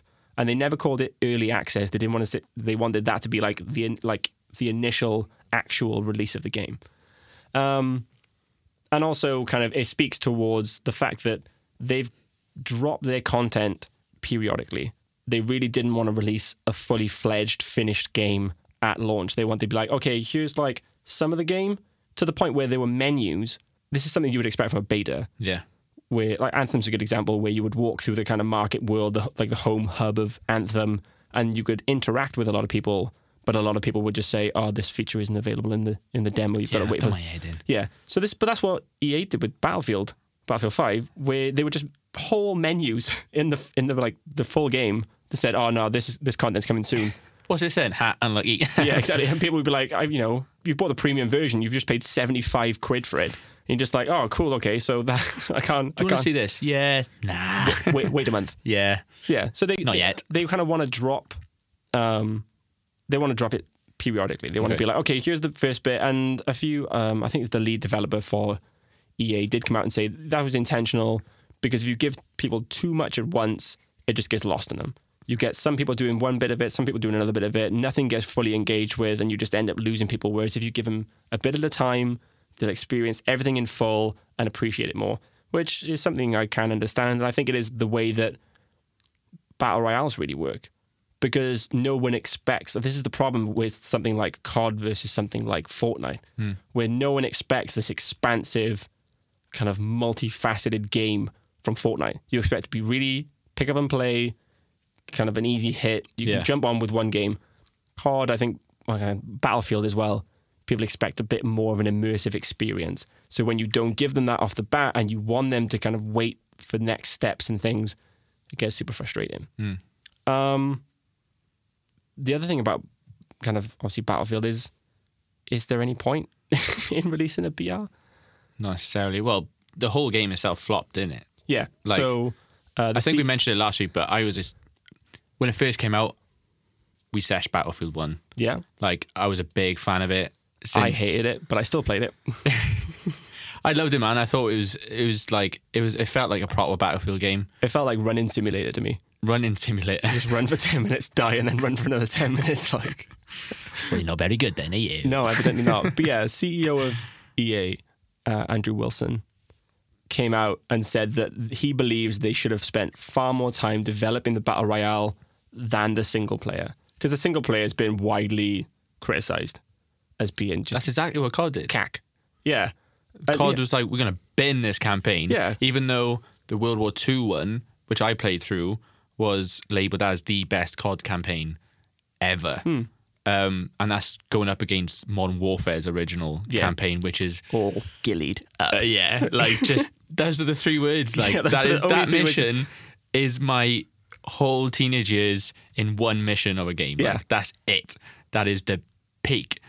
But World War II did very well with that campaign. So I know it's a different developer, because that was obviously Activision and this is now Treyarch. So Treyarch probably made that decision before the campaign was released to the world. But they had already preempted that, being like, right, we're going to release a BR. Yeah, this is the way that the gaming kind of environment is going. Yeah. We can see that Battle Royale modes are really taking off. We're going to really, really buy into it. Yeah, for sure. And it was the right decision, I think. Absolutely, yeah. And yeah, the CEO of EA has come out and been like, actually, yeah, we should have dropped the single player campaign, spent far more resources developing this Firestorm Battle Royale mode. That's a shit name.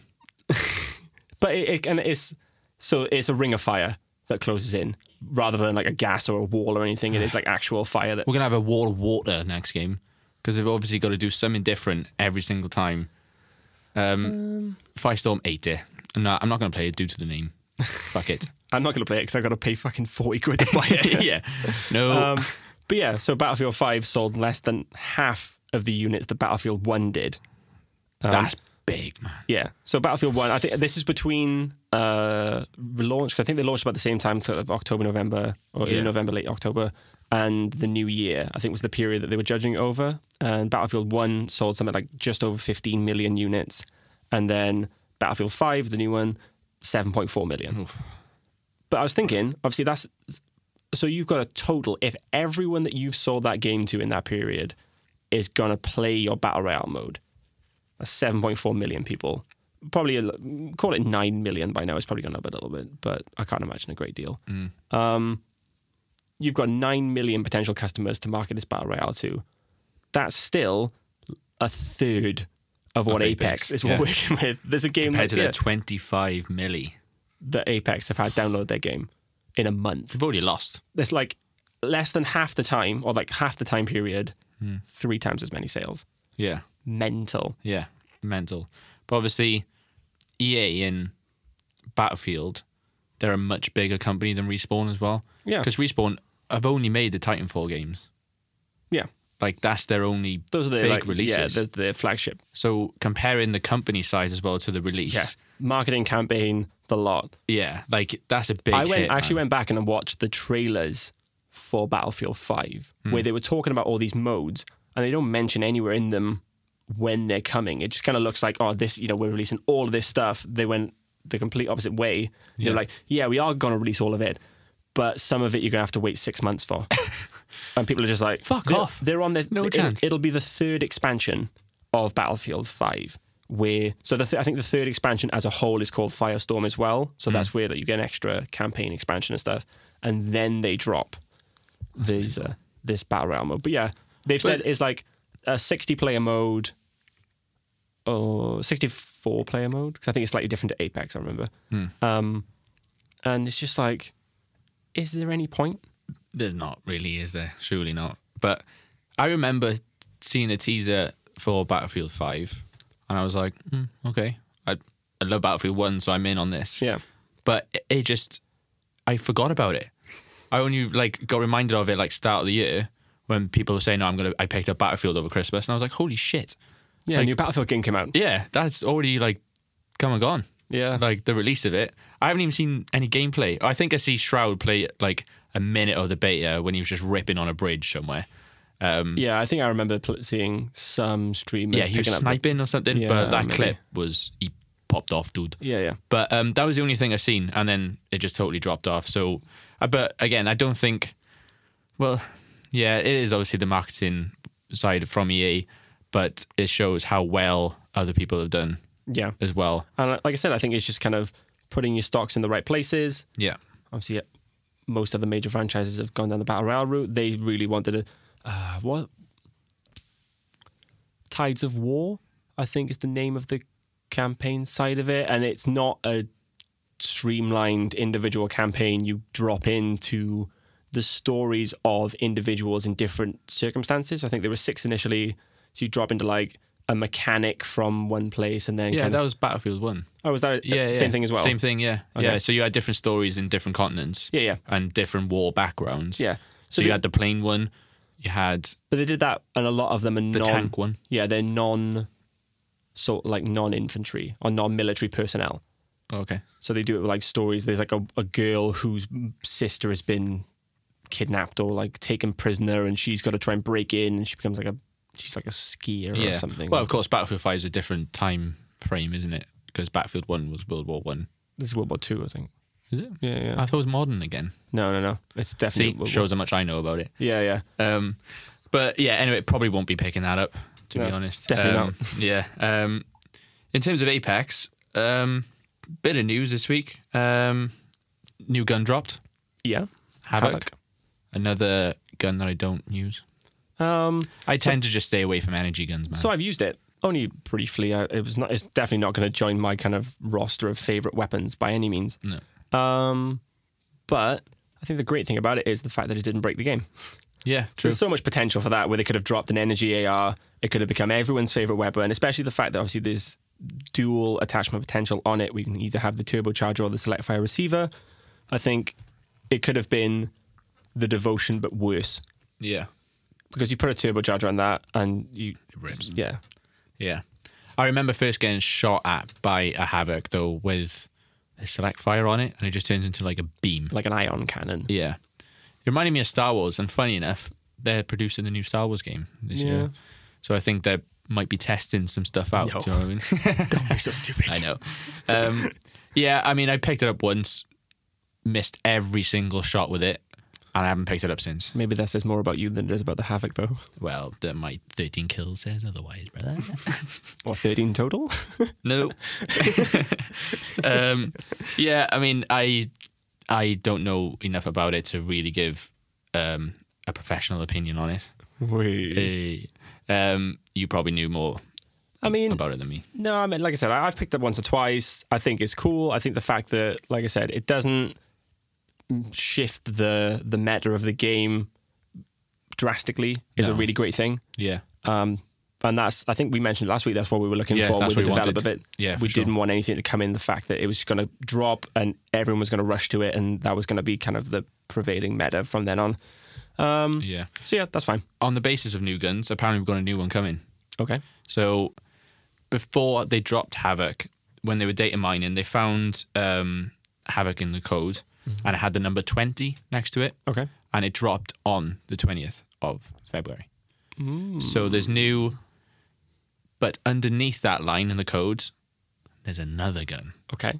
And it's got the number 30 next to it. At first, people thought it would be damage, but it didn't turn out that way.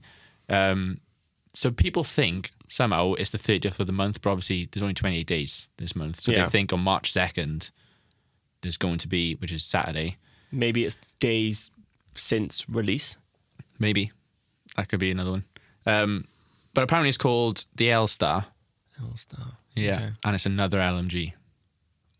Just what the game needs. Yeah. Another one. I mean, there's only two, so. Yeah, Spitfire and Devotion. Yeah. So those are the only two at the moment. That's literally all we know about it so far. There's a lot of speculation about it. Big leaks. Yeah. They're not like the Overwatch community, are they? No, they're not on it at all. Like, they're like, oh, yeah, cool, man. Yeah, nice one. It comes out on the 30th of February. Yeah. Yeah, see you there, boys. But there is damage details about it. So people have put down here that it will cause 21 per shot to the body and 42 to the head. Okay. So, I can't think offhand. But I think that's generally what the Spitfire and Devotion do anyway. Okay. Maybe Devotion a little bit more when it's got the attachment on it. But that's all I know about the new gun. So we'll see. Again, we'll know by next week whether on Saturday it dropped or not. Yeah. Okay. Yeah. Fair. But I'm open to it as long as it's not another energy weapon, because I just don't like them personally. I mean, I don't pick up the Devotion purely because of the wind-up time. But I don't know whether the wind-up time on it is any different to the Spitfire, and whether I'm just kind of got that natural bias against it. Just because I think the bias that I had from when I first started playing it was the fact that energy weapon was so scarce. So it's all well and good picking up a Devotion. But just to get the ammo. Yeah, you got 40 bullets all game. You can kill one person with it. Yeah, for sure. But yeah, the Spitfire rips though, man. Yeah, but that's the thing. There's heavy ammo everywhere. Yeah, that's true. Yeah, we'll see what it brings. I mean, again, it's difficult to say what I'd want it to bring because it's such a new game. Yeah, I don't know.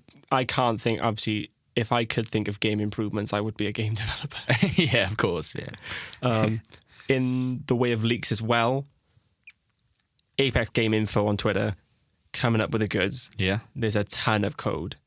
However, he has given the caveat that he believes that some of the code may be residual from the development of Titanfall 2. I've got that down. Yeah, I have it down here. So the fact that they've kind of just probably ported a lot of the lore and stuff in, and maybe there are bits Yeah. and pieces in there that aren't actually going to make their way into the game. That came from me researching the possibility of rank play. Okay. So they found rank play code, but one of the developers on Reddit from Respawn came in and said, "Look, brother, I appreciate you looking into this, but that's from Titanfall 2. Like, Okay. we don't plan on it coming anytime soon. It's in the works." He said. He was like, "I can't say much more than that." But yeah, he straight away said, like, "Appreciate your enthusiasm, but don't get your hopes up." I think like the Twitch rival series and kind of Twitch tournaments, I don't know whether Keemstar's going to do anything with it, but I think community-driven tournament modes at the moment are going to be competitive enough. yeah. I don't think they need to dive. I think in the long run, though, I'd love to see a ranked mode. Especially with, obviously, Call of Duty World League is happening at the moment. Overwatch League's happening at the moment. I think adding another and there are a lot of Fortnite events on at the moment as well, as far as I know. The only thing I know, they've got the World Cup coming that's right, in the summer. So I think it would be kind of direct competition with them, and I think they want to be kind of more sure of themselves before they would drop something like that. Yeah. Sort of direct game items, though. So the inclusions of Titans from Titanfall 2 has been all but confirmed, down as far as there's a name of the Titan. But it's going to be a separate game mode. Oh, okay. Well, Perfect. from the code, that's what it looks like. Okay. This is all from a data miner called Apex Game Info. He works closely with Intel Gaming, the website, not the computer brand. Just an official body, Intel being like, "Yo, we're going to get hackers in. Yeah. Dig us some gold up, son." So there's allegedly a Titan called Ion that's going to be included in the game. Down as far as they've got kind of health stats and things for him.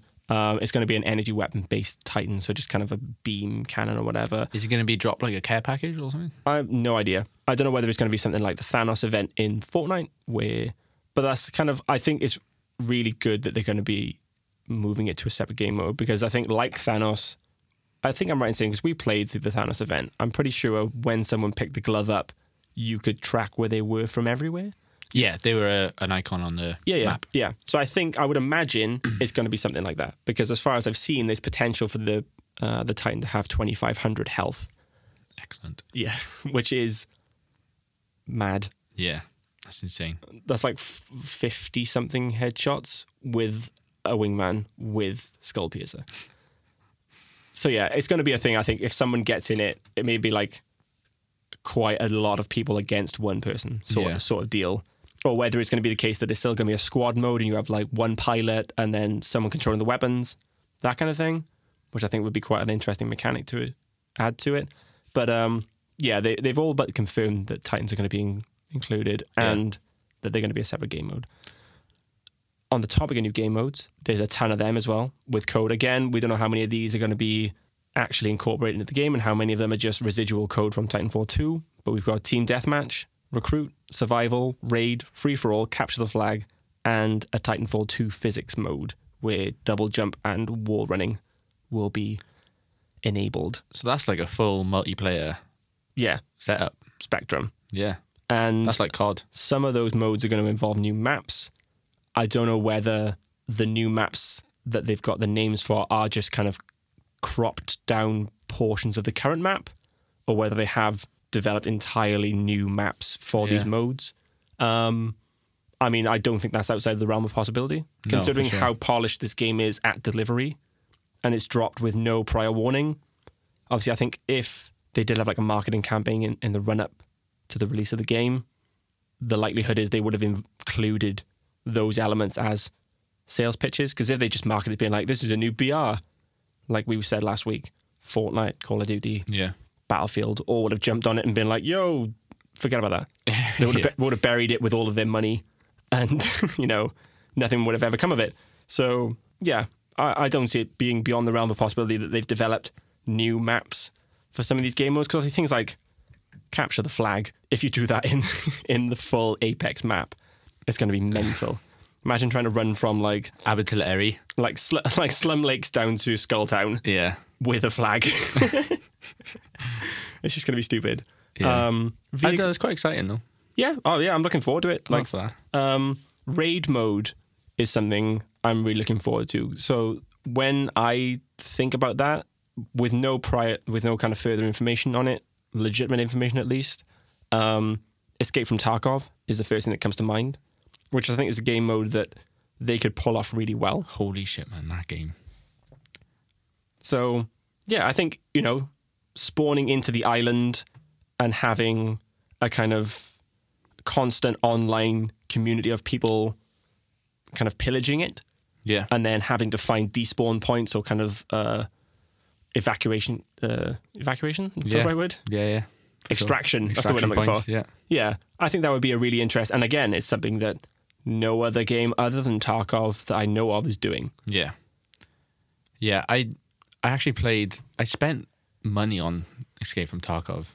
I think I spent like 50 quid on it. Fucking hell. Yeah, because I wanted they were giving away like packages and stuff. And this was on PC as well, mind. Like playing it on PC. PC only, isn't it? Yeah. Yeah. And I only played it for a few days, I think, because it was just too nerve-wracking for me. Like the fact that you go in, you take all your shit, but if you die, you just lose everything. Yeah, livid. Yeah. I was fuming, bro. Like, and people were just already like so good at it. This is the problem I had with Call of Duty, with the new one, with the multiplayer side of it at least, where it came out while I was on tour last November. Yeah. I think it only came out maybe a week before I came back. But by the time I got home and got on it, there were already people like 3rd Prestige, level 25. And I was just like, What's happening, fella? getting ripped. Yeah. So you drop in, ICR, no attachments, some guy comes around the corner, grip, 4 grip 2, like Stark. yeah, the whole stock, shebang. Like, and yeah, just getting absolutely tagged up. And I was just like, brilliant. yeah, I haven't thought about that before though. Escape from Tarkov. Yeah, they're very the format of the BR is they're the only ones that's doing that Yeah. right now. So, But yeah. I just think the thing that they share in common is having a massive map yeah, and loot. yeah. So I don't, and especially like the format kind of fits for me. It's very realistic though. Escape from Tarkov. Like you've got no HUD. But you can just take the HUD out.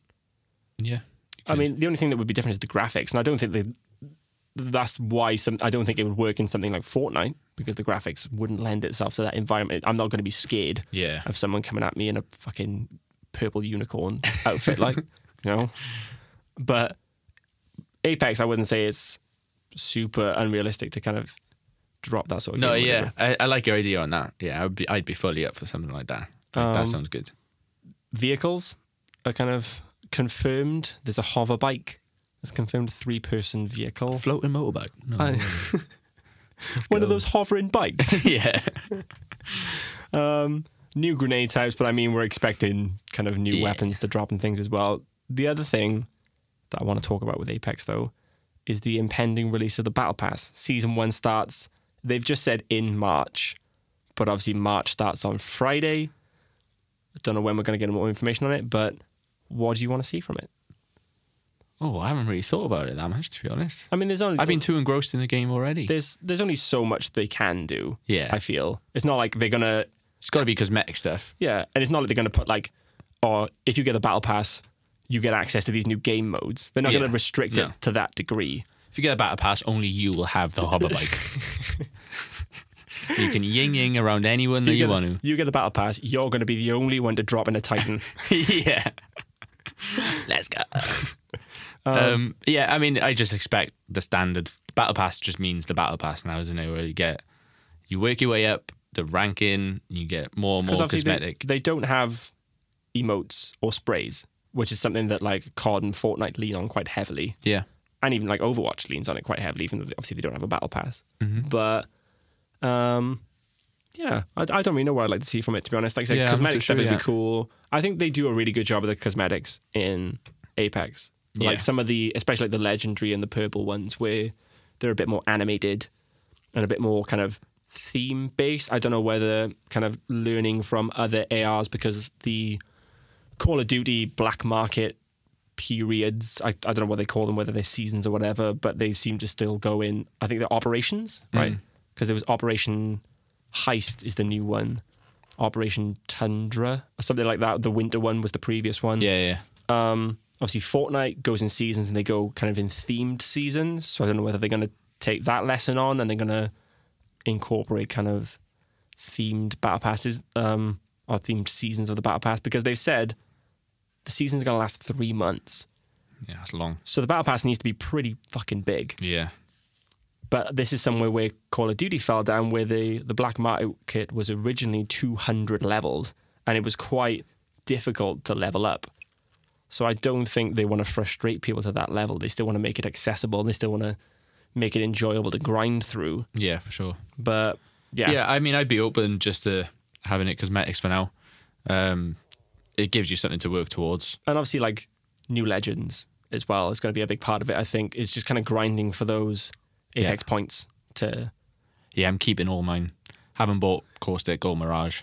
I'm already back up to, like, nearly 12,000. Yeah, I'm on, like, 18 or 19, I think, so I'm going to keep them right where they are until someone comes out that appeals to me.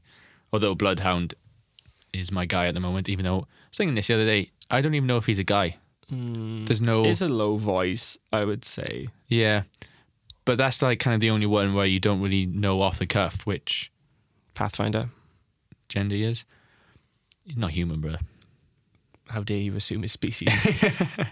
I take it back. I apologize for everyone.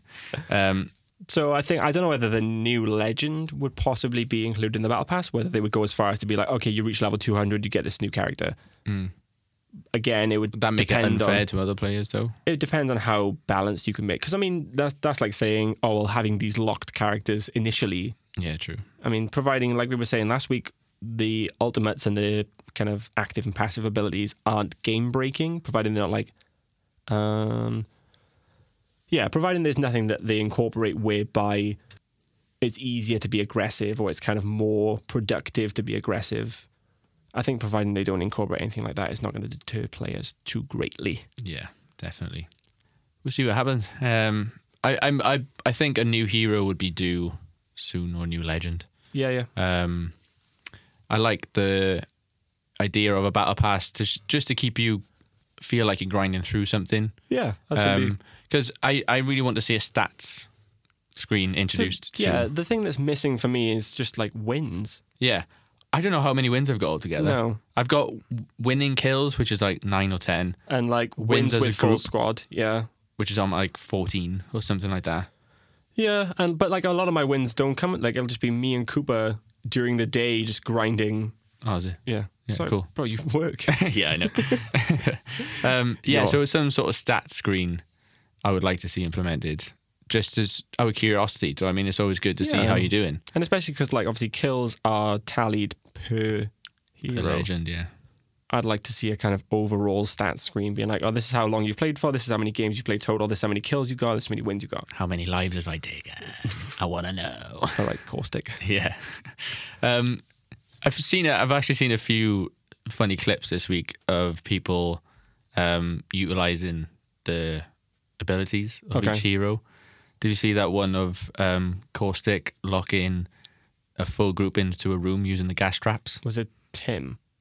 I've seen Tim do that. No, Tim the Tapman do that quite a few times. Did he? There was a clip in one of his newest videos on YouTube where No, it definitely wasn't Tim. it was in bunker. It was like at the bottom of the stairs, the room on the right. Oh, there was yeah. there was a full team in there. Was it Tim?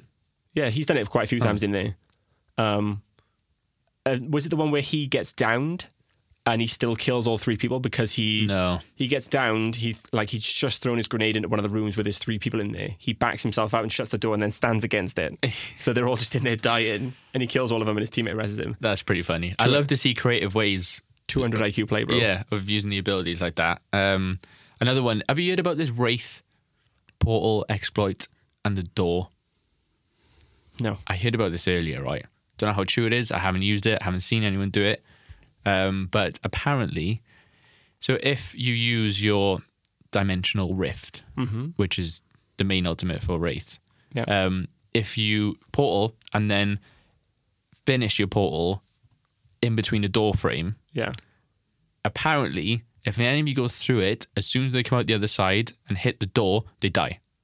That's funny. Yeah, hilarious. I thought that was great. I think I want to give it a go one day because I don't know, like I do it all the time as well. But if I see a portal, I'm going through it. I want to, yeah. Yeah, like I'm in because I know it's people on the other end. Yeah, exactly. And I'm But if I ever did that and then just died to a door, I'd be furious. Yeah, I'd be livid. But I don't know how true it is, but these little exploits now I think are going to start popping up in terms of their abilities. Yeah. Because I think they're very passively used at the moment. I use my L1 on Bloodhound a lot, though. So the other exploits I've seen at the moment, you can double pump. So this is a PC exploit as far as I know. I would imagine it is possible on a PlayStation. It would just be a lot more difficult. But with a Peacekeeper, if you shoot, hit reload, and then swap between your guns, you cancel the animation for the pump. And if you can do it quick enough, I mean, on a PC, it's a lot easier. Like Fortnite double pump. Yeah, you can double your shot speed with a That's Peacekeeper. broke. So this is that dude, Mundo Kusai, Yeah. who I saw doing it, the new world record holder for solo kills, 36, which is fucking dumb. Yeah, stupid. But yeah, he was talking about that, and he was talking about like B-hopping as well. So if you're using a syringe, if you run and then slide and then hit the syringe animation or the medic animation, whatever, healing, and then just jump and strafe from side to side, you can still move at running speed while healing. No way. And I've tried that on PlayStation. It works on PlayStation as well. Never. Yeah. You look like a dick doing it because your character's just bouncing up and down as you move forward. At least you're a moving target, though. Yeah. And you kind of ENAS in. But yeah, those are the only two exploits I've seen at the minute. Yeah. The other one I'm just loving at the minute is what we did the other day, where if you've pinged something on a roof and our random third wants to pick it up and you block the door. That was probably one of the best plays I've ever done in my life. I had to do it for Cooper today. Yeah. Where I think I pinged a helmet or something, and then Cooper was like, "Oh, I'll run over now," and our third ran up and like was trying to open the door. He didn't know didn't know you could melee doors. Melee, so yeah. he just kept trying to open the door, which was just, Yeah. I was pretty proud of myself after I'd done that. that was great. I was like, I got you, fam. Big fan. Yeah. But I do that sometimes. I ping and I'm like, oh, Yeah. shit. I should have asked you first. Like 100%. I know that we were saying last week how Trios really kind of ingrains the ping system, and I think it is a really good thing, but it is super frustrating if what I also found out earlier as well is that you can mute. I love what you're pointing at me. You can I found this out earlier, right? you can mute pings. So Can if we've you? got a random third and he's just spamming the ping button, you can mute him. Yeah. When we played with that guy the other day and he just wouldn't shut up, Yeah. I realised what the Overwatch bloke was on about now, being Spamming like it. too spammy, especially if there's 6 of you in there doing that. I would lose my mind. But Do you know this what I is the same. So earlier today, I was solo queuing on Overwatch, and there was a dude that just would not shut up, and I just muted him because he wasn't doing anything productive, which would be the same as spamming. Like you're not Yeah. doing anything productive, so I just muted him. So it's possible. Like I Yeah, said, for on sure. Apex, you can just mute pings, which is fucking great. Like Yeah, when I found it, didn't do that. I was just like, I just went into options to be like, oh, can I just turn like ping sounds down? Yeah. Went into social, look like at the bottom of his profile, you got a mic and a ping button. I was just like, oh my fuck. Oh, so you can, it's specific to the person. Yeah. You see, Even better. yes, I mean, yeah. So Lovely. you can just mute the randos pinging, Yeah. which is great. Like, I fella, shut up with Yeah. you. I think that's it for me for gaming, though. Yeah, this me week. too. We'll see what another 7 days brings us, but a lot happened this week. I mean, in that time period, like I said, next episode is going to be 4th March. Yeah. So hopefully we'll have a bit more on this Apex Battle Pass. It's a good time to be a gamer. It is a good Right time now. to be a gamer. Christmas in spring. Yeah. So UFC then. Aye. Big weekend coming up. 235. Massive event. Before we do get on to that, though, we will briefly discuss Saturday's results. Oh, I didn't even look. Yeah, that's fine. I saw the... We'll just talk about the main event because the rest of them were a bit naff. I know, just quickly, Gian Vellante lost, which I'm gutted about. Big fan of Gian Vellante. But the main event was Jan Blachowicz. Sorry, I won't be able to say his name properly, so apologies. But he fought Thiago Santos, Yeah. light heavyweight. Santos Big won. old hammer tattoo on his chest. Big He's boy. a mean motherfucker. Knocked him out in the first round. Yeah, I saw the result. I haven't watched the fight or anything. Mean old hook. Yeah. Yeah, left, just dropped him. He's now asking for the winner of this weekend's fight between Jones and Smith, which I think is very fair. I think he's Yeah. been on a tear. I think Smith has admitted that he doesn't necessarily feel like is the primary candidate for a title shot anyway, or a fight with Jones. So Yeah, definitely. I think he was kind of lucky to get that title shot. But I think Jones liked the fight with him anyway, especially coming off the back of Gustafsson. Mm-hmm. He doesn't want to take a massive risk No. straight away. So I think he's probably not seeing past him, but I imagine that he thinks it's a little bit of a safe fight for him. Yeah, definitely. But we'll get on to the main event. we're gonna go bottom to top. Yeah, we'll go bottom to top. Yeah. So UFC 235 is this Saturday in Las Vegas, T-Mobile Arena. This card is stacked, man. I Yeah. don't even know where to start with it. Obviously, we'll start from the bottom. Yeah. But Even myself, as a casual fight fan, there's only one fight on there that I'm not particularly familiar with, and that's the female fight. yeah, which is unfortunate. Yeah. But I mean, that's got potential as well. It's Tisha Torres, who is please correct me if I'm wrong, but it's Amanda Nunes' girlfriend. Yeah. So training partner. Of the beast. Yeah, she of the Lioness. So she's fighting Weili Zhang. I would imagine that's Waylay. Yeah, Weili. Oh, Welly Sang, is it? Weili Zhang, yeah. What did the Willie sing, bro? Yeah, what did she sing? I was going to say that. Weili Zhang. But you know when Cody Garbrandt is opening the main card. That the rest of it's got to be stacked. Yeah, huge. So yeah, we'll start with the bottom. I think with these UFC events, we will even the fight night cards, not just the pay-per-views. We'll go through the main event, start to finish, a little bit of a game. We'll go through the main cards and we'll pick who we think we're going to win and by what method. Oh, I didn't put that in my notes. That's fine. We'll just wing it, bro. I am.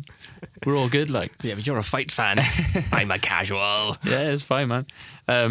We'll then the following week we'll revisit very quickly. We won't hesitate on it. We'll talk about the fights, obviously. Yeah. But we'll kind of total everything up.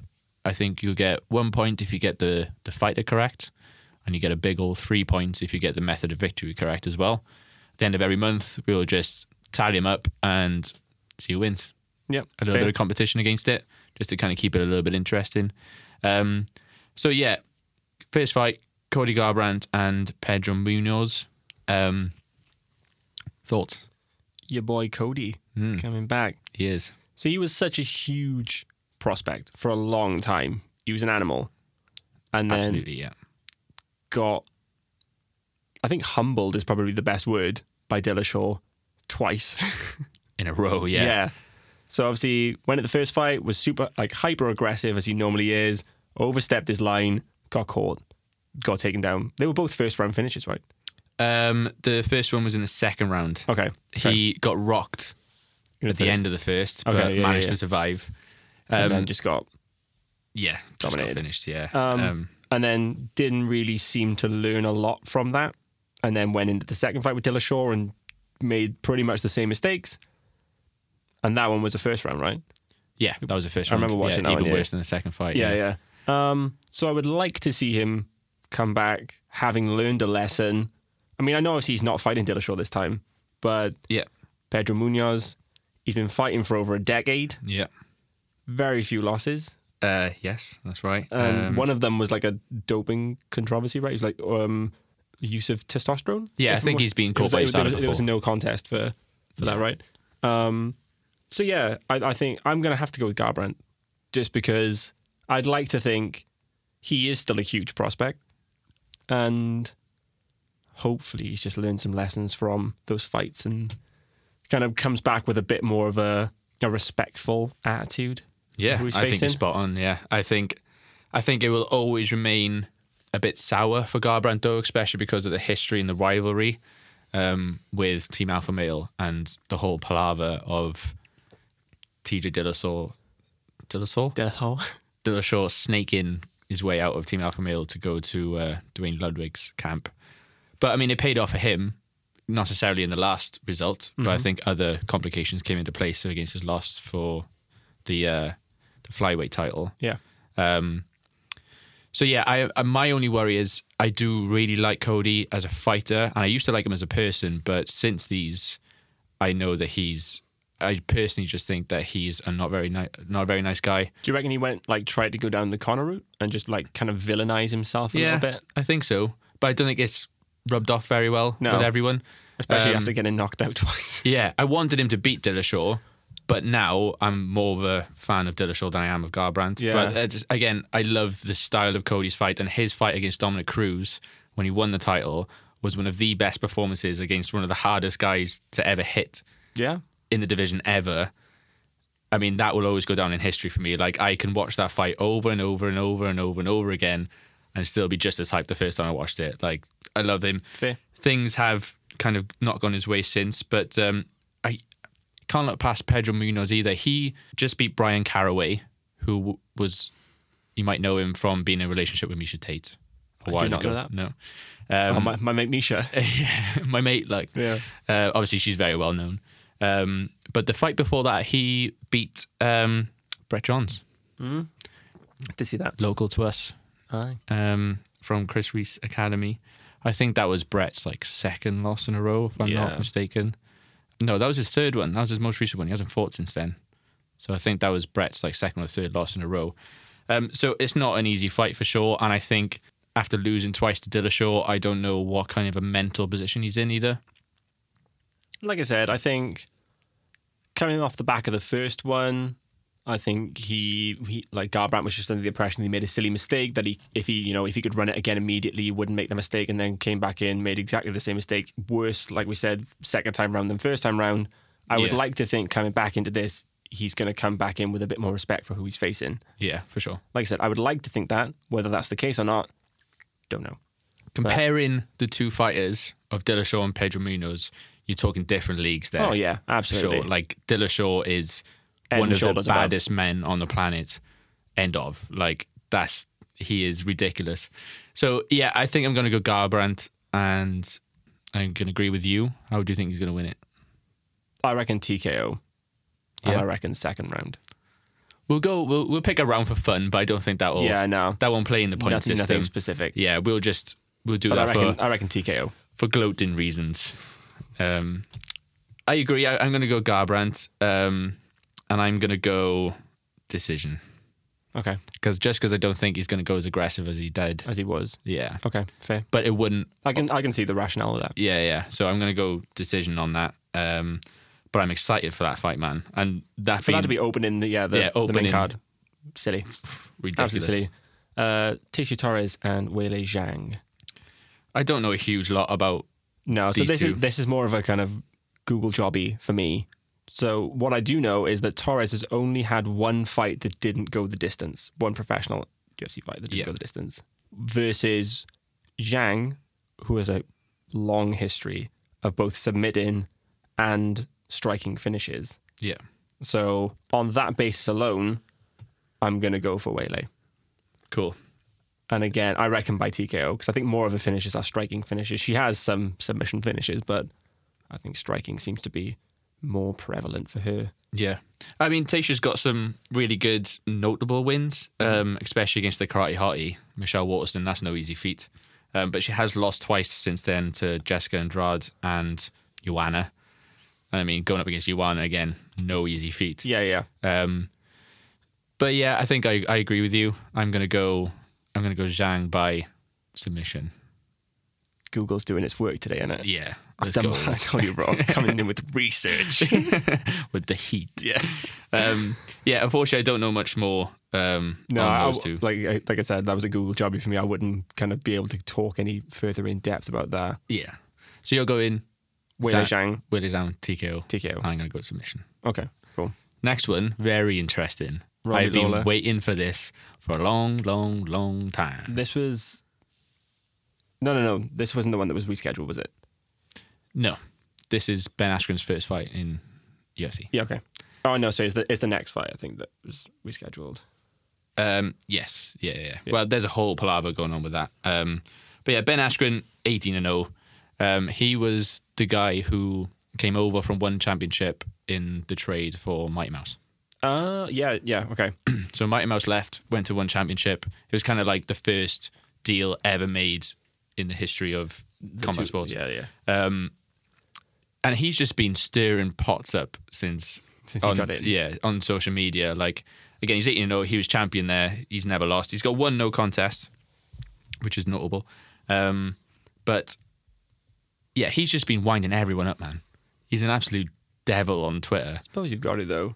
Yeah, he's just like, anyone wants to just come at me, like, do you know what I mean? I think I'll go into this a little bit more with the kind of GSP side of things. Yeah. When we get onto him a bit later, but Yeah, we'll touch on all the news after. yeah, but the kind of like the idea of branding yourself and making a persona for yourself is so important Yeah. in the modern kind of game. Especially when you're an already established fighter entering the UFC Yeah, rather yeah. than making your way through the ranks. Like, again, Robbie Lawler is, again, one of my favourite fighters ever. And I'm really happy to see him come back. Thinking off the forefront of my mind, I don't really know how this fight is going to go. Because Ben Askren's a really well-polished wrestler. He's won loads of competitions, awards for Was his he wrestling. previous Olympic athlete? I don't think he was an Olympian. No, I'm pretty sure he was. He was he? Yeah. Yeah, I'll have to. Yeah, well, yeah, cool. Yeah. If he is. Yeah, all right then. Yeah, nice. Good on him, man. He can wrestle me if he wants. Wow. Okay. Yeah, I'm. Obviously, Lawler hasn't competed since 2017. Tore his ACL. Yeah. Coming back, claiming, in his words, he's a beast again. But again, is this just a case of someone talking a big game? Obviously, you're not going to come back 18-month kind of hiatus, whatever you want to call it, injury recovery, come back and be like, do you know what, I'm still feeling a bit dodgy, but I'm going to give it my best. Yeah, you know, you're not going to come back in and kind of give it the small talk. Like, you're My gonna knee's a bit fucked, but let's go. Like, yeah, you're not going to come back and say, this is going to be, you know, tell you what, boys, if you want to nip off for a pint while this fight's on, Whaley's going to be sick and Usman's going to be great in the next fight. But at this one, bit lukewarm. Like, you're going to come back and you're going to say, I'm the best I've ever been. You know, this is the fittest I've ever been. We've seen loads of fighters do it, and then they come in and just it doesn't come to fruition. yeah, exactly. Like Cain Velasquez, Like the other week. Yana Kunitskaya, when she came in and fought Cyborg, obviously she came in from an outside organization, hired him because obviously they just needed people to fight Cyborg at the time. Yeah, And came in, giving it the big end, being like, yeah, I know she's a tough opponent, but I'm going to beat her, and just got fucking leveled. yeah, just got wrecked. Yeah. Like, So yeah, I don't know whether there is a case of that, but based on their histories, I think Askren's got a great standing and ground game. yeah. He's a great striker, like you said, great wrestler. So I'm going to have to give it to him. Yeah, obviously styles do make matchups, as they say. But I think ultimately it's going to end up on the ground at some point. Ben Askren's not going to keep it standing because Lawler's an established striker. Obviously, his fight with Rory McDonald will go down in history as one of the best fights ever. So yeah, I think Askren's going to take it down, and I think he's going to submit him second round. Okay. I'm not sure. I'm not going to judge in a round, but I'll go with Askren by submission as well. Yeah, Also, on a separate note, this was a rematch from a cancelled event. was it? This is from the 233, which got completely cancelled. Why did that get cancelled? I can't remember that. Neither can I, but Google jobby. There's a whole thing on it. But Nice. yeah, Another interesting thing about Ben Askren is obviously they're competing at welterweight, and he is best mates with Tyron Woodley. yeah, Like, they're training partners. He's gone on record and said that he will never, ever, ever fight Tyron Woodley. no, Even just for the title, not doing it. Straight up. So if he does beat Lawler and wants to work his way up, he's going to have to wait for someone to beat Woodley. yeah. And Woodley's been title holder now for like 3 years. Do you think it's going to be Usman? Moving on to the next yeah, fight. moving on to the next fight. Yeah, I think it's time. Yeah? Yeah. Okay. I'm just not really a big Woodley fan, to be honest, man. That's different, though, isn't it? Yeah. That's like someone saying I'm this. just being biased against him because I've always wanted him to lose. Yeah. I just think he's boring. I mean, You can't, obviously, I'm not taking anything away from him. He's a solid fighter. best takedown defense percentage in UFC history. Yeah. It's not very fun to watch, though. But this goes back to what we were saying about Overwatch. You've got to balance out entertainment value versus I want to win as much as I possibly can. Yeah, for sure. I mean, his fights against Wonderboy were pretty interesting, and I think Wonderboy was lucky to get the second shot straight after they had that draw. But obviously, since then, Woodley has fought Damian Maia, beat him, which is one of the best jiu-jitsu grapplers in the world, and he gave Darren Till his first loss can't take that away from him as No, well. no. Darren Till's an absolute animal. So yeah, I mean, it's going to be interesting. But I just think that Usman, Who's man is he? Usman Zaben. Especially, I remember him from Ultimate Fighter. Yeah. I watched the series that he was in, and since then he's just gone on an absolute tear. He hasn't lost in a few years, right? No, he's got his one loss, which wasn't in the UFC promotion. It was back in 2013, so he hasn't lost in 6 years. Yeah. Jesus. Okay. And since then, he's fought Hayden Hassan, who was also in the Ultimate Fighter. He's got wins over Damian Maia, RDA, Sean Strickland, Leon Edwards, who's also doing really well now. I know that Usman's gone on record as well in regards to Woodley and said that he feels like GSP robbed him of like a passing of the torch sort of opportunity. Yeah. And said that, like, again, I know we're going to go into a bit further depth on GSP a bit later, but there should have been a kind of the sort of BJ Penn versus Ryan Hall kind of fight. Where you've got like the notable, considered master of his kind of craft, top of his game, versus a new up and coming, like the new school. Obviously, when was that? 2-3-2? Yeah. Was that It's fight? in January? Yeah, I think so. And obviously, Ryan Hall came in and submitted Penn in the most horrific fashion. Unbelievable. It's just over. It's just like, Yeah. he's got his back. Oh, he's got his knee. Oh, that's it's it. dead. Yeah. But yeah, so I think that would have been a kind of a good opportunity. But I mean, obviously, that's kind of down to GSP and how he wants to kind of curate his legacy per se. If he didn't want that fight, then that's kind of obviously completely up to him. But I've gone with Woodley. Yeah. Yeah. By what? I'm going to go, I reckon it's going to go the distance. I'm going to go decision. I know it's a bit of a 5 cop-out. round? Yeah. I Reasonable. reckon. Because they're just like, it'll either, He's such a safe fighter, man. yeah, it'll either be, like you said, because I can't see it going to ground. Or if it does, it's going to be Woodley taking it to the ground, but he's obviously not massively notable for that. And then, other than that, like I said, I don't think it's going to be, it's either going to go one way and be incredibly explosive, or it's going to go the other way and just not, and he'll just kind of coast the distance and he'll just sort of defend himself. Yeah. I'm going to go the other way. Okay. I'm going Kamaru. TKO. Yeah, I reckon he's going to catch him. Okay. I think Woodley might go in for the takedown and Usman's going to catch him on the way, or something like that. But yeah, I think Usman he's on an absolute mission, man. Obviously, there's the whole controversy around what's his face, who just won the interim belt, the Trump supporter, Colby Covington. Literally what I just Colby Covington. So yeah, there was a whole controversy about Colby Covington defeating RDA for the interim title. Yeah. And obviously, once that happens, you got to unify it. Yeah, yeah. And, there's no going around that. But Usman's fully just jumped over him. He's like, screw you and your belt. And they've gone in straight in for the main undisputed welterweight title. Yeah. So, I don't know, the division just seems it's a bit all over the place. Up in the air. Yeah, right now. But I think it's Usman's time. I think he's going to take it. Okay, fair. And then on to the main event. The main event Of the evening. John Jones, Aye. Anthony Smith. Yeah, what are your thoughts on this one? Again, Smith's 3-0 in his last 3 fights. He's a great competitor, but steroid usage or alleged steroid usage aside, Yeah. Jones is the best to ever do It's it. the pictograms, bro. Bro, it's like a millionth of a grain of sand, all right? But yeah, it doesn't matter, man. It doesn't matter. It's just resurgence from a previous use. It's not fresh usage. The USDA's got it wrong. Yeah, I mean, I'm really fed up of seeing his face. That's not the same as thinking he's not going to win, though. No. He's I a think dick- he's going to win. He's a dickhead, but Yeah. I can't see him losing. No, I think he's going to win.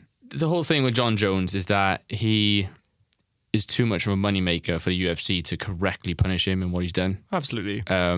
Evidenced by the fact that they opted to move an entire event at a week's notice. To the other side of the country. It wasn't the other side. It was 9 hours away, but less than that actually. It's not down the road though. It was Las Vegas to LA. Wasn't it? Yeah. Yeah. Yeah, it's not like moving it from Cardiff to Newport, like, but it's, Yeah.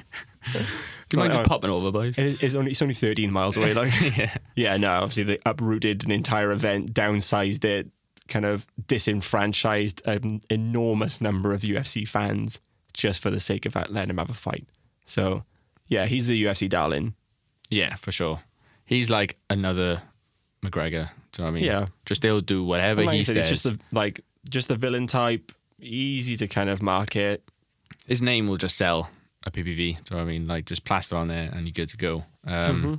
Yeah, I mean, it's hard to see him not winning this. I think he's going to finish him. I thought if anyone's in the right position to beat him right now, it was Gustafsson. Yeah. And It didn't happen. yeah, just didn't happen work for out. him. Obviously, it didn't happen on the night. No. Yeah, I mean, it's good to see Gustafsson get straight because he had a long layoff as well.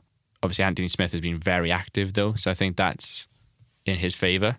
Yeah. Is just due to how active he's been. He's been beating these people left, right, and centre. He's going to be ready to go. Do you know what I mean? And again, it sounds like he's humble in saying, I don't necessarily deserve this, But I'm going to go for it. yeah. So I reckon absolutely. he's really going to take that opportunity to him. I don't think it's going to be an easy fight at all. It's not one of those things where there's like no expectations on him. You're going into that fight, Jones is expected to win that. Yeah. So pressure's off. Like I said, he knows he's lucky to get that place. Maybe there's an outside chance, but yeah, realistically, I think Jones is gonna take it. Yeah. I mean, Anthony Smith's last three, like I said, he beat them with good fashion, of course. All finishes. I remember that knee that he did to Rashad Evans, pretty much retired him, which I remember that being like a minute into the first round and just sparked him clean out. He then beat Shogun Rua, which is an insane, like another legend. That's a name that I can't hear anymore because of that UFC demo where that was all you could either play Rua or Chuck Liddell, was it? Yeah. I can't hear either of the names now. I played that to death and I just Overheard them. I just can't listen to it. And then he just beat Volkan in October. So that was only like, 5 months ago? Yeah, they're not easy feats by any means. It's not No, like no. he's fighting kind of BC list fighters. You know, he's having good fights. Yeah, I know what you mean. John But- Jones is going to fight his fight, though. He's going to keep his distance. He's going to use his kicks to keep him away. He's not going to let him get in the pocket whatsoever. And he's just going to keep picking him off, I think. I think eventually it's going to be too much for Smith, unfortunately. He's going to put up a fight because I know he can take a punch for Got sure. a chin. Yeah, he's got one hell of a chill on him. A chill. He's got one good chin on him. But yeah, I think it's going to be too overwhelming after a while. Yeah, And absolutely. yeah, it's going to be John Jones TKO. Okay. Fair. Yeah, I would go with that. I think it's a sensible decision. But I am very, very excited about this card. Huge card. Yeah. So definitely be up Saturday night to watch the whole thing unfold, and hopefully I'm right and you're not. I mean, most of them we've gone for the same person. Yeah. For the ones we haven't, I want to win. And we've mentioned him a few times, but other big MMA news in the last kind of week, 10 days or so is the retirement of GSP. Yeah. A legend passing. Yeah. Very sad news. I say that like he's died. He Yeah, hasn't, he he's hasn't died. No. Just took a step back. I think it's the right decision, though. There was obviously that rumour going around of him and Khabib. In autumn. That's what Yeah. he wanted to buy out They of. both wanted it. Dana said no, right? Yeah, the UFC said obviously they don't want to invest in people that will just pick and choose fights. They want someone who's going to be coming back, Yeah, and they fair. can, market them properly with up and coming fights after it. But saying that though, if it is going to be like, if he knows that's going to be his final fight, like if he's prepared to step out now, that's such a huge market opportunity. Yeah, Khabib's insane. first fight since Conor, right? Yeah, And they're both still suspended right now. oh, true, yeah. And obviously GSP's final fight, that would be massive. GSP is still responsible for the second biggest UFC attendance of all time. That's It was a mental. hometown fight in Toronto, I think. Yeah, well, he's French Canadian, Quebec, wouldn't he? wherever, Maybe Quebec, yeah. Canada. Who was that against? Matt Hughes? I think so. Yeah. Yeah. It was his first headlining fight. First Yeah, fight I think that was the in Canada, not GSP ever, Hughes but 2 because he lost the first one against Matt Hughes. That's And- one of his 2 losses. I know UFC was illegal, or MMA was illegal, rather, professional MMA in Canada for quite a while after GSP became professional. Wow, imagine that being still illegal now. Well, it's only recently they could do it in New York. So, Yeah, yeah. mad. But yeah, inarguably a legend. Oh, without a doubt. One of the main reasons why mixed martial arts has got to where it is. One of the best. The Without organizations ever GSP, had. there wouldn't be a McGregor. No, 100%. But that's an interesting comparison because all GSP was ever interested in was fighting. Yeah. Had absolutely no time for the media circus. No. Just wanted to get in, fight his fight, get out. Yeah. And And he was bloody good at it. in the end, yeah, he was, absolutely. But ultimately, I don't think that worked in his favor. No? No. Because he's got to a point now, like I said, he got to the top and just coasted. He didn't get complacent or anything. He still, like you said, was at the top of his game, got in and went on an absolute streak. Yeah. But not branding himself in the way that Conor did, not marketing himself in that way, not making a persona for himself. It just means that he hasn't solidified a legacy outside of the organization. He wasn't Anyway, a brand. Yeah. His name So wasn't a Conor brand. McGregor, I could say Conor McGregor is my parents and they would know who I'm on about. Yeah, for If I sure. say George St. Pierre, they're going to be like, Who? Is that your new mate, is it? pastry chef, like. Yeah. Yeah. Yeah, he's definitely not known by enough people still. And I think to this day. for the caliber of fighter he was, if he could have just incorporated that element into his career, he would have been so much bigger than he is. Yeah. I mean, I remember, like, the reason why I'm such a big MMA fan was my dad. I used to watch with my dad when I was a kid. I first started watching it when it was when GSP was coming round, like with BJ Penn, Matt Hughes, Chuck Liddell, Tito Ortiz, Randy Couture, all these huge names that are now pioneers in the sport. His UFC debut was in 2004. Yeah. And that is 15 years ago. Yeah.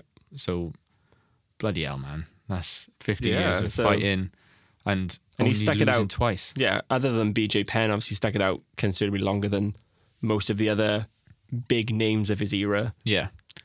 I think he's doing the right thing. He's 37. Oh yeah, stepping back like 100%. He doesn't want to be like a BJ Penn where he's going out and just getting Battered. embarrassed. Yeah. Which- And with what were you saying about Dana, where you were saying that like the UFC don't want to invest in fighters who are just picking and choosing when they want to be involved. Similar, I suppose, to like The Rock with like WWE, who Yeah. just appears once every 18 months to be like, yeah, I'm still the biggest in the world, and then just disappearing and going and starring in some films and stuff. They obviously just they don't some want that. small films like Some B movies, Yeah. they have, like I can appreciate the UFC's stance on that, but at the same time, I can appreciate GSP's stance on it being like, well, I just don't want to fight losers. Like, you Yeah. know, I've already proven myself. 15 years, I've proven myself. I don't want to just be coming back and having to climb the ladder like over and over again. If I'm coming back, I know that I'm worth it. I want to fight the best. yeah, So- for sure. Yeah, I think him saying to the UFC or to Dana or whoever and being like, look, this is the person I want to fight. This is when I want to fight them. They've said no, and he should be like, all right then. Like, if he was any less certain of himself, he would have just come back and been like, oh, well, okay, well, maybe can we do something else? You know, he's just been like, all right, well, if you're not going to let me do that, I'm just going to fuck off. Yeah, for sure. Like, I completely get it. Yeah, for sure. I can see it from both points of view though, because I think the UFC will have much bigger plans for Khabib upon his return as well. But I think that GSP has done enough for USP to say, thanks for all you've done. Here's a shot at Khabib. Yeah. Do you know what I mean? Final And like I said, fight, as a let's go. As a bow out, absolutely. Yeah. And that would be fucking huge. So, I mean, I can see it from both the point of view, but if I was GSP, I'd be real pissed that they haven't. I wouldn't. I don't know whether I would necessarily say it would be as big as Khabib Conor, but it would definitely be close. Oh, yeah. Especially, like I said, if it's marketed as GSP's final fight, it's going to be all or nothing. That would be huge. Who would win? You just don't know in this sport, do you? No, that's the thing, and like especially when you get to that level where they're so closely matched. Yeah. Like with the the BJ Penn Ryan Hall fight. I think we were watching it, right? And Yeah. before the fight, both of us were just like, BJ Penn has not been on top of his game. I know that he's like this incredible legacy, but Ryan Hall's come in and he just looks unbeatable. First round submission. And I think we both called it. I wouldn't like to call that fight. No. I wouldn't like to call it, but I don't think anyone's beating Khabib anytime soon. Not even GSP. But I would be very sad to see him lose it as well. I would want GSP to win. Yeah, but absolutely. I can't see him doing it. Like, Khabib is just another animal. Yeah, Like, fair. you saw him against Khabib. The Khabib against Khabib. I saw him against Conor. Sorry. The person who's put up most of a fight against him is Raging Al. Yeah. And that's if before that happened, you Someone looked had at said- the lightweight someone had division. said that to me. He'd be bottom. Yeah. So If I mean, someone said, he's a estate agent. yeah. He sells houses 9 to 5 Monday to Friday. Do you think, again, that was an instance of Khabib just being like, the eldest Joker, I'm not going to take him seriously and like seriously underestimating him? Or do you think he would have gone into that fight being like, I'm going to fight this like I'm fighting Conor? Yeah, it was a day before. Yeah. Like, Oh, no, it got changed out a few times, didn't it? yeah, in the because run-up. there was Holloway wanted to go Holloway, yeah. fight him, but was it medical? yeah, terms? medical grounds, Yeah, they stopped him doing it. So Rage, I was like, yeah, let me just put my book down. Let me take my tie off. Let's fucking get it. I'm going to sling my iPad in my BMW 1 Series yeah. and I'll step Get in. off the phone to Thorn. But yeah, I think Khabib underestimated him and didn't have the right game plan for him because Khabib just he was very relaxed against him, but Raging Al discovered holes in his game that no one else has discovered before. Yeah, fair. And no one's been able to utilize that since. I thought Conor, of all people, would have been able watch that fight yeah. and be like, right, sick. Yeah, I know exactly what I'm doing. But again, just too much. But back to GSP, I think it wouldn't be over in a matter of Oh, yeah, it's not going to be a first round minutes. knockout or anything. No. But yeah, Khabib would just get him down. He'd do that thing, wrap his legs around his legs, and he wouldn't be able to move. Wouldn't let him up. Yeah. But I would love to have seen it. Like, that would have been the biggest bow out for GSP. Absolutely. And like I said, it's like kind of that passing the torch mentality as well. But retirement's a good idea. There's nothing worse than putting a dent in your legacy by continuing to do it. Like this whole Chuck Liddell and Tito Ortiz thing when they fought recently. Stupid. Like, just give it up, boys. Yeah, just stop it. Yeah. Like, you're 45. Like, mow your lawn or something. Do you know what I mean? Like, Get a real job. yeah, you're not meant to be doing this shit. Like, Make another Expendables. Like, yeah, but it's just a shame to see, like, although Tito won, both of them didn't fight to 10% of the standard that they used to. Yeah. No. And it's just embarrassing for everyone to watch. Like, it was a whole farce. So I'm glad that GSP's being like, right, this is it now. He beat Bisping last time, still proved his point. And he's like, see you later, boys. I'm out. Mic drop. Yeah, exactly. I'm out of this bitch. Like. Briefly, a little bit of GSP trivia. Right. Can you name the Marvel movie that he featured in? Is it Captain America? Which one? Ultron. That's the Avengers. That's not even the Captain America. Shows how much I know about my Marvel films. I've never seen him. I know he's in one of the Captain Americas, though. Captain America 2, Winter Soldier. Yeah? He plays some French assassin. He plays the villain, doesn't he? Not the main villain. He plays like a bodyguard or assassin hired by the Winter Soldier to just fuck him up. I'm so glad I got that. I got my phone in my hand, but I didn't have it up. Didn't Google it, to be fair. I didn't. My eyes were on you. Yeah, that's funny, though. I'd love to see him become an actor now. He's done, I think I was looking that up, and like he's done like 4 or 5, and he's had like minor roles in bits and pieces, like nothing. I can see him going into something like The Expendables 4, though, if they reboot that. Oh yeah, I can see him yeah, totally for sure. just taking the money. Like actually no, saying in that between though, Arnie and Sylvester, like everything we've said about him not wanting to buy into that media circus, the entertainment world. Actually, I can't see him doing anything like that. yeah, that's fair. But at the same time, he did it for Marvel. So I think if anyone waved enough money at him, he'd just be like, yeah, go on then. What am I going to do? Beat someone up? I've been doing that for the last 20 years, bro. Yeah, where do I sign, bruh? Yeah. What am I going to do? Arm wrestle Arnie? Give me a pen. Well, again, not taking away from his legacy because he's beaten the best of the best. He is responsible, though, for my favourite upset of all time, and was known as the greatest MMA upset of all time, when he lost his title against Matt Serra. Okay, yeah. I don't know if you can remember that. This is a long time ago. Yeah, this was a long time ago. I think this was... Obviously, I've only had like an interest in MMA in the last... Probably since you've moved to Cardiff, since we could actually like watch it. Yeah. Did we ever watch anything at your first house? I don't think I did. No, yeah, I mean, we had it on, but... Yeah. I think it's only since you've moved to your new place that we've kind of had like watch parties sort of thing. So that's when I took more of an interest in it. Obviously, initially for me, it was more of just a social thing that it was just nice to hang out with the boys, like yeah, for sure, have a pizza. And then I kind of just gradually from rolled watching it. Yeah. So, but I think, like you said, that sort of initial era with Chuck Liddell, with GSP, was when MMA first became super notable. It's the same with like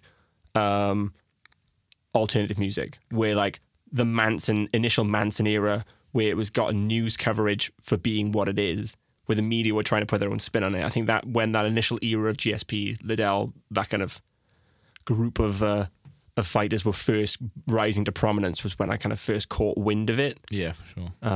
So I probably would have passively seen. Yeah. So Matt Serra, he's recently been inducted to the Hall of Fame, and one of my favourite people in the world. He's the host of the UFC podcast with Jim Norton. Funny as hell, proper New Yorker, like retired. But yeah, Matt Serra was on one of the first Ultimate Fighter seasons, like 1 or 2. But it was pretty much giving people who had already been in the UFC a final chance, and the winner of it just gets a title shot at GSP. Like we're talking about the lowest of the low, few losses. Yeah. Matt Serra ended up winning it. Straight in, main event, GSP knocked him out in the first round. And everyone could not believe their eyes. Like, couldn't believe it. I mean, I remember seeing that and being like, oh, shit. Like, this is legit. Yeah. But since that day, I've just loved Matt Serra, man. He's class. But he got that win back. They fought again, and GSP did his thing, do you know what I mean? Okay. So, but it is known as the biggest upset in MMA history. So, again, that being another part of GSP's legacy, I suppose you could call it as a negative. Because when I think of GSP, that springs to mind. That comes to my mind. Yeah, but I suppose you've got to consider that just kind of gives him a human quality. Because I think, if Cyborg, for example, had continued on the trajectory that people thought she was going to before she met Nunes, I think that although obviously it would have been incredibly impressive, it would have just been like, oh yeah, but she's an outlier, she's an anomaly. Like, we're just going to focus on the other fighters who have proven they've got human qualities and can actually lose, or at least come close to losing. Yeah. So I know what you mean, but at the same time, it kind of quantifies him as being human. And being like, yeah, although he has for the last 11 years or whatever, however long it's been since someone gave him a loss since then. It was then 2007. Yeah. 12 years. So, although since then, top of his game, like I said, just got to the top and just quietly coasted. It does kind of give him a sort of... And obviously, it's like, he had a grind to get the UFC. Like, if you look into his history, it wasn't like he was a born fighter that he, like, loved. You know, he was, like, indoctrinated into it at a young age and brought up, like, I think his first love was chess. I remember seeing somewhere. And it was the kind of, the rigor of routine that he loved, rather than actual what he was doing. It was just the fact that he loved having, like, such a strict, like, regime to practice with. Yeah. And he kind of, like, fell into fighting when Gracie was rising to prominence.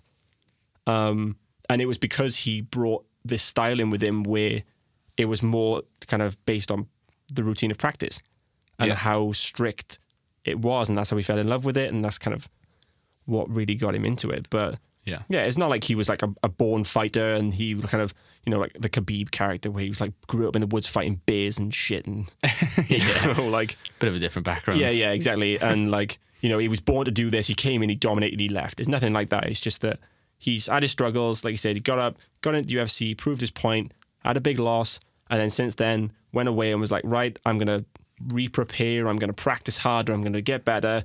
Did it, rose to the top again, stayed there for ages, and then was like, oh, I'm off. Yeah. If you're not going to give me what I want anymore, I'm off. Yeah. reasonable decision. Yeah. Yeah, so sad to see him go, but reasonable decision, I think. Whilst we're on the news, very quickly, from the UFC brawl between Khabib and Conor, obviously they've been served their suspensions and all that. Dylan Dennis, you know Dylan Dennis, who's on McGregor's team. He's just had his first professional fight. You know him, you see him tattooed. Looks like a bit of an idiot. That's all of them, bro. Yeah, true. He got fined $7,500, which he's got off lightly compared to everyone. Fair. But a 7-month suspension, which is almost as bad as the two main culprits. So the ratio is quite off, I think. I mean, I suppose they have to send a strong message, and like bankrupting their own fighters. Yeah, it's just silly. There's no point. Like, that's the severest punishment as far as I'm concerned. You want to be the best in your industry. You want to be a pro fighter. You want to be in the limelight. Tough shit. Yeah. Sit on the bench. Yeah, for sure. Watch for the next 7 months. That's going to wind you up to no end. Yeah. Same Compared as, to just a bit of money. Like. Yeah, exactly. Because especially if you're in Conor's camp, he's just going to write you a check. If you're like, oh, you've got a $50,000 fine, Conor's be like, all right, cool. I just made £500,000 this month off my shit whiskey. Yeah. Here we are. Here's a loan. Get in there. Yeah. Make it back. Go, like, yeah, that's fair. Hoping to see McGregor Cowboy. Yeah, soon. Cerrone.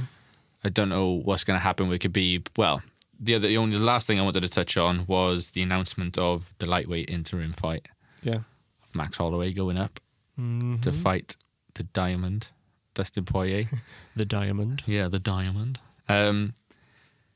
UFC 236, so that's the next pay-per-view, April the 13th, is the first card in the history of the UFC to have 2 interim title fights on it.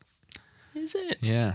And the other one, I don't know if you can recall, last week, I said, after Adesanya beat Silva and Whittaker got pulled out, I said, I want to see Adesanya, Gastelum, interim fight whilst Whittaker's off gallivanting or Fasasi, whatever he's doing. Yeah. We had a surgery. Sorry, bro.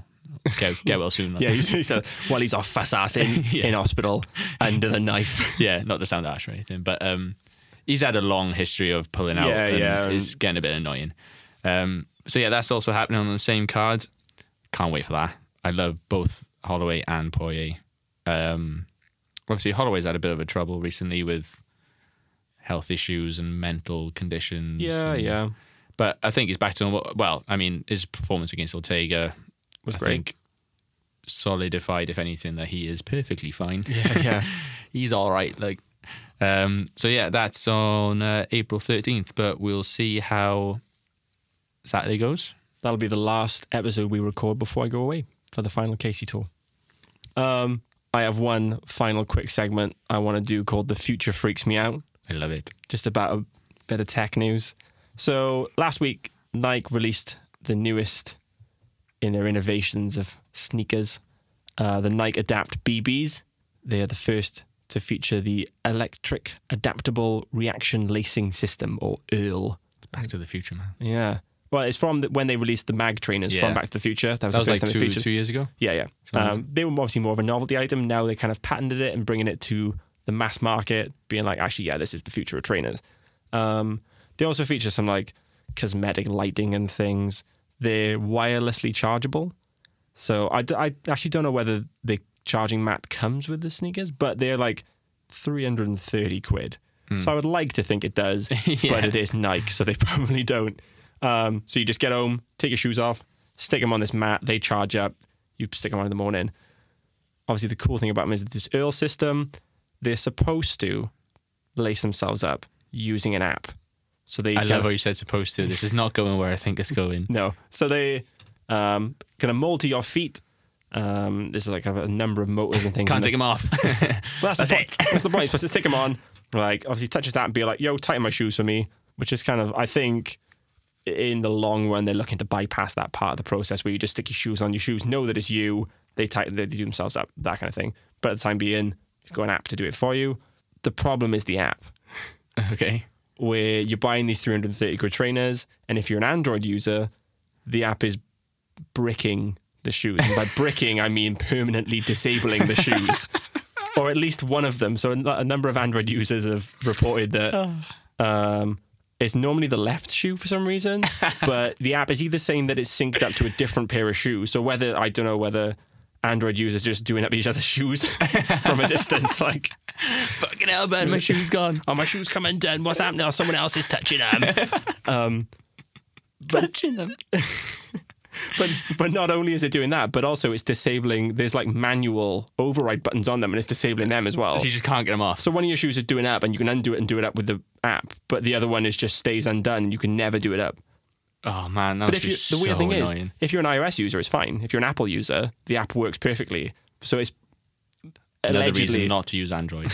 allegedly an issue with the Android app. But yeah, I don't think we're there yet. No, they're trying. The shoes I can see are kind of, a rationale. How hard is it to tie up a shoe though? I know. So I mean, It's lazy. Like, yeah, I don't even tie them up. Like they're tied, but you just slip them on and off. on. Yeah, I never undo my shoelaces. No. It's not a problem. I don't trust people who do that all the time. The Adapt BBs are basketball sneakers. So, Shit name as well.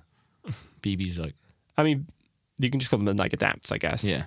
But anyway, yeah, they're designed for like sporting purposes, and it's like the effectiveness of how they're done up and like the efficiency with which they're done up. They're supposed to be like the perfect fit for you, so it shouldn't be too tight. They should be like the kind of the optimal level of comfort or whatever. It's not just a shoe; it's an M&S shoe. It's a Nike Adapt BB. But yeah, I just don't think that the human race is ready for technologically advanced clothing. No, Or enhanced. I agree. Just make an umbrella hat, like a working one. Do you know what I mean? Do you know what, bro? People have done that. Yeah. Well, it works. What do you mean by an umbrella hat? Like, I want one that I can actually like strap on, and this shit can fly. Do you know what I mean? That's not. You mean a propeller? Yeah. Shit, man. God damn it. And on that note, I think we'll leave it there. Thank you very much for checking us out. Yeah, thank you. I'm off to go fly using my umbrella hat. Like, We'll see you next week. thank you.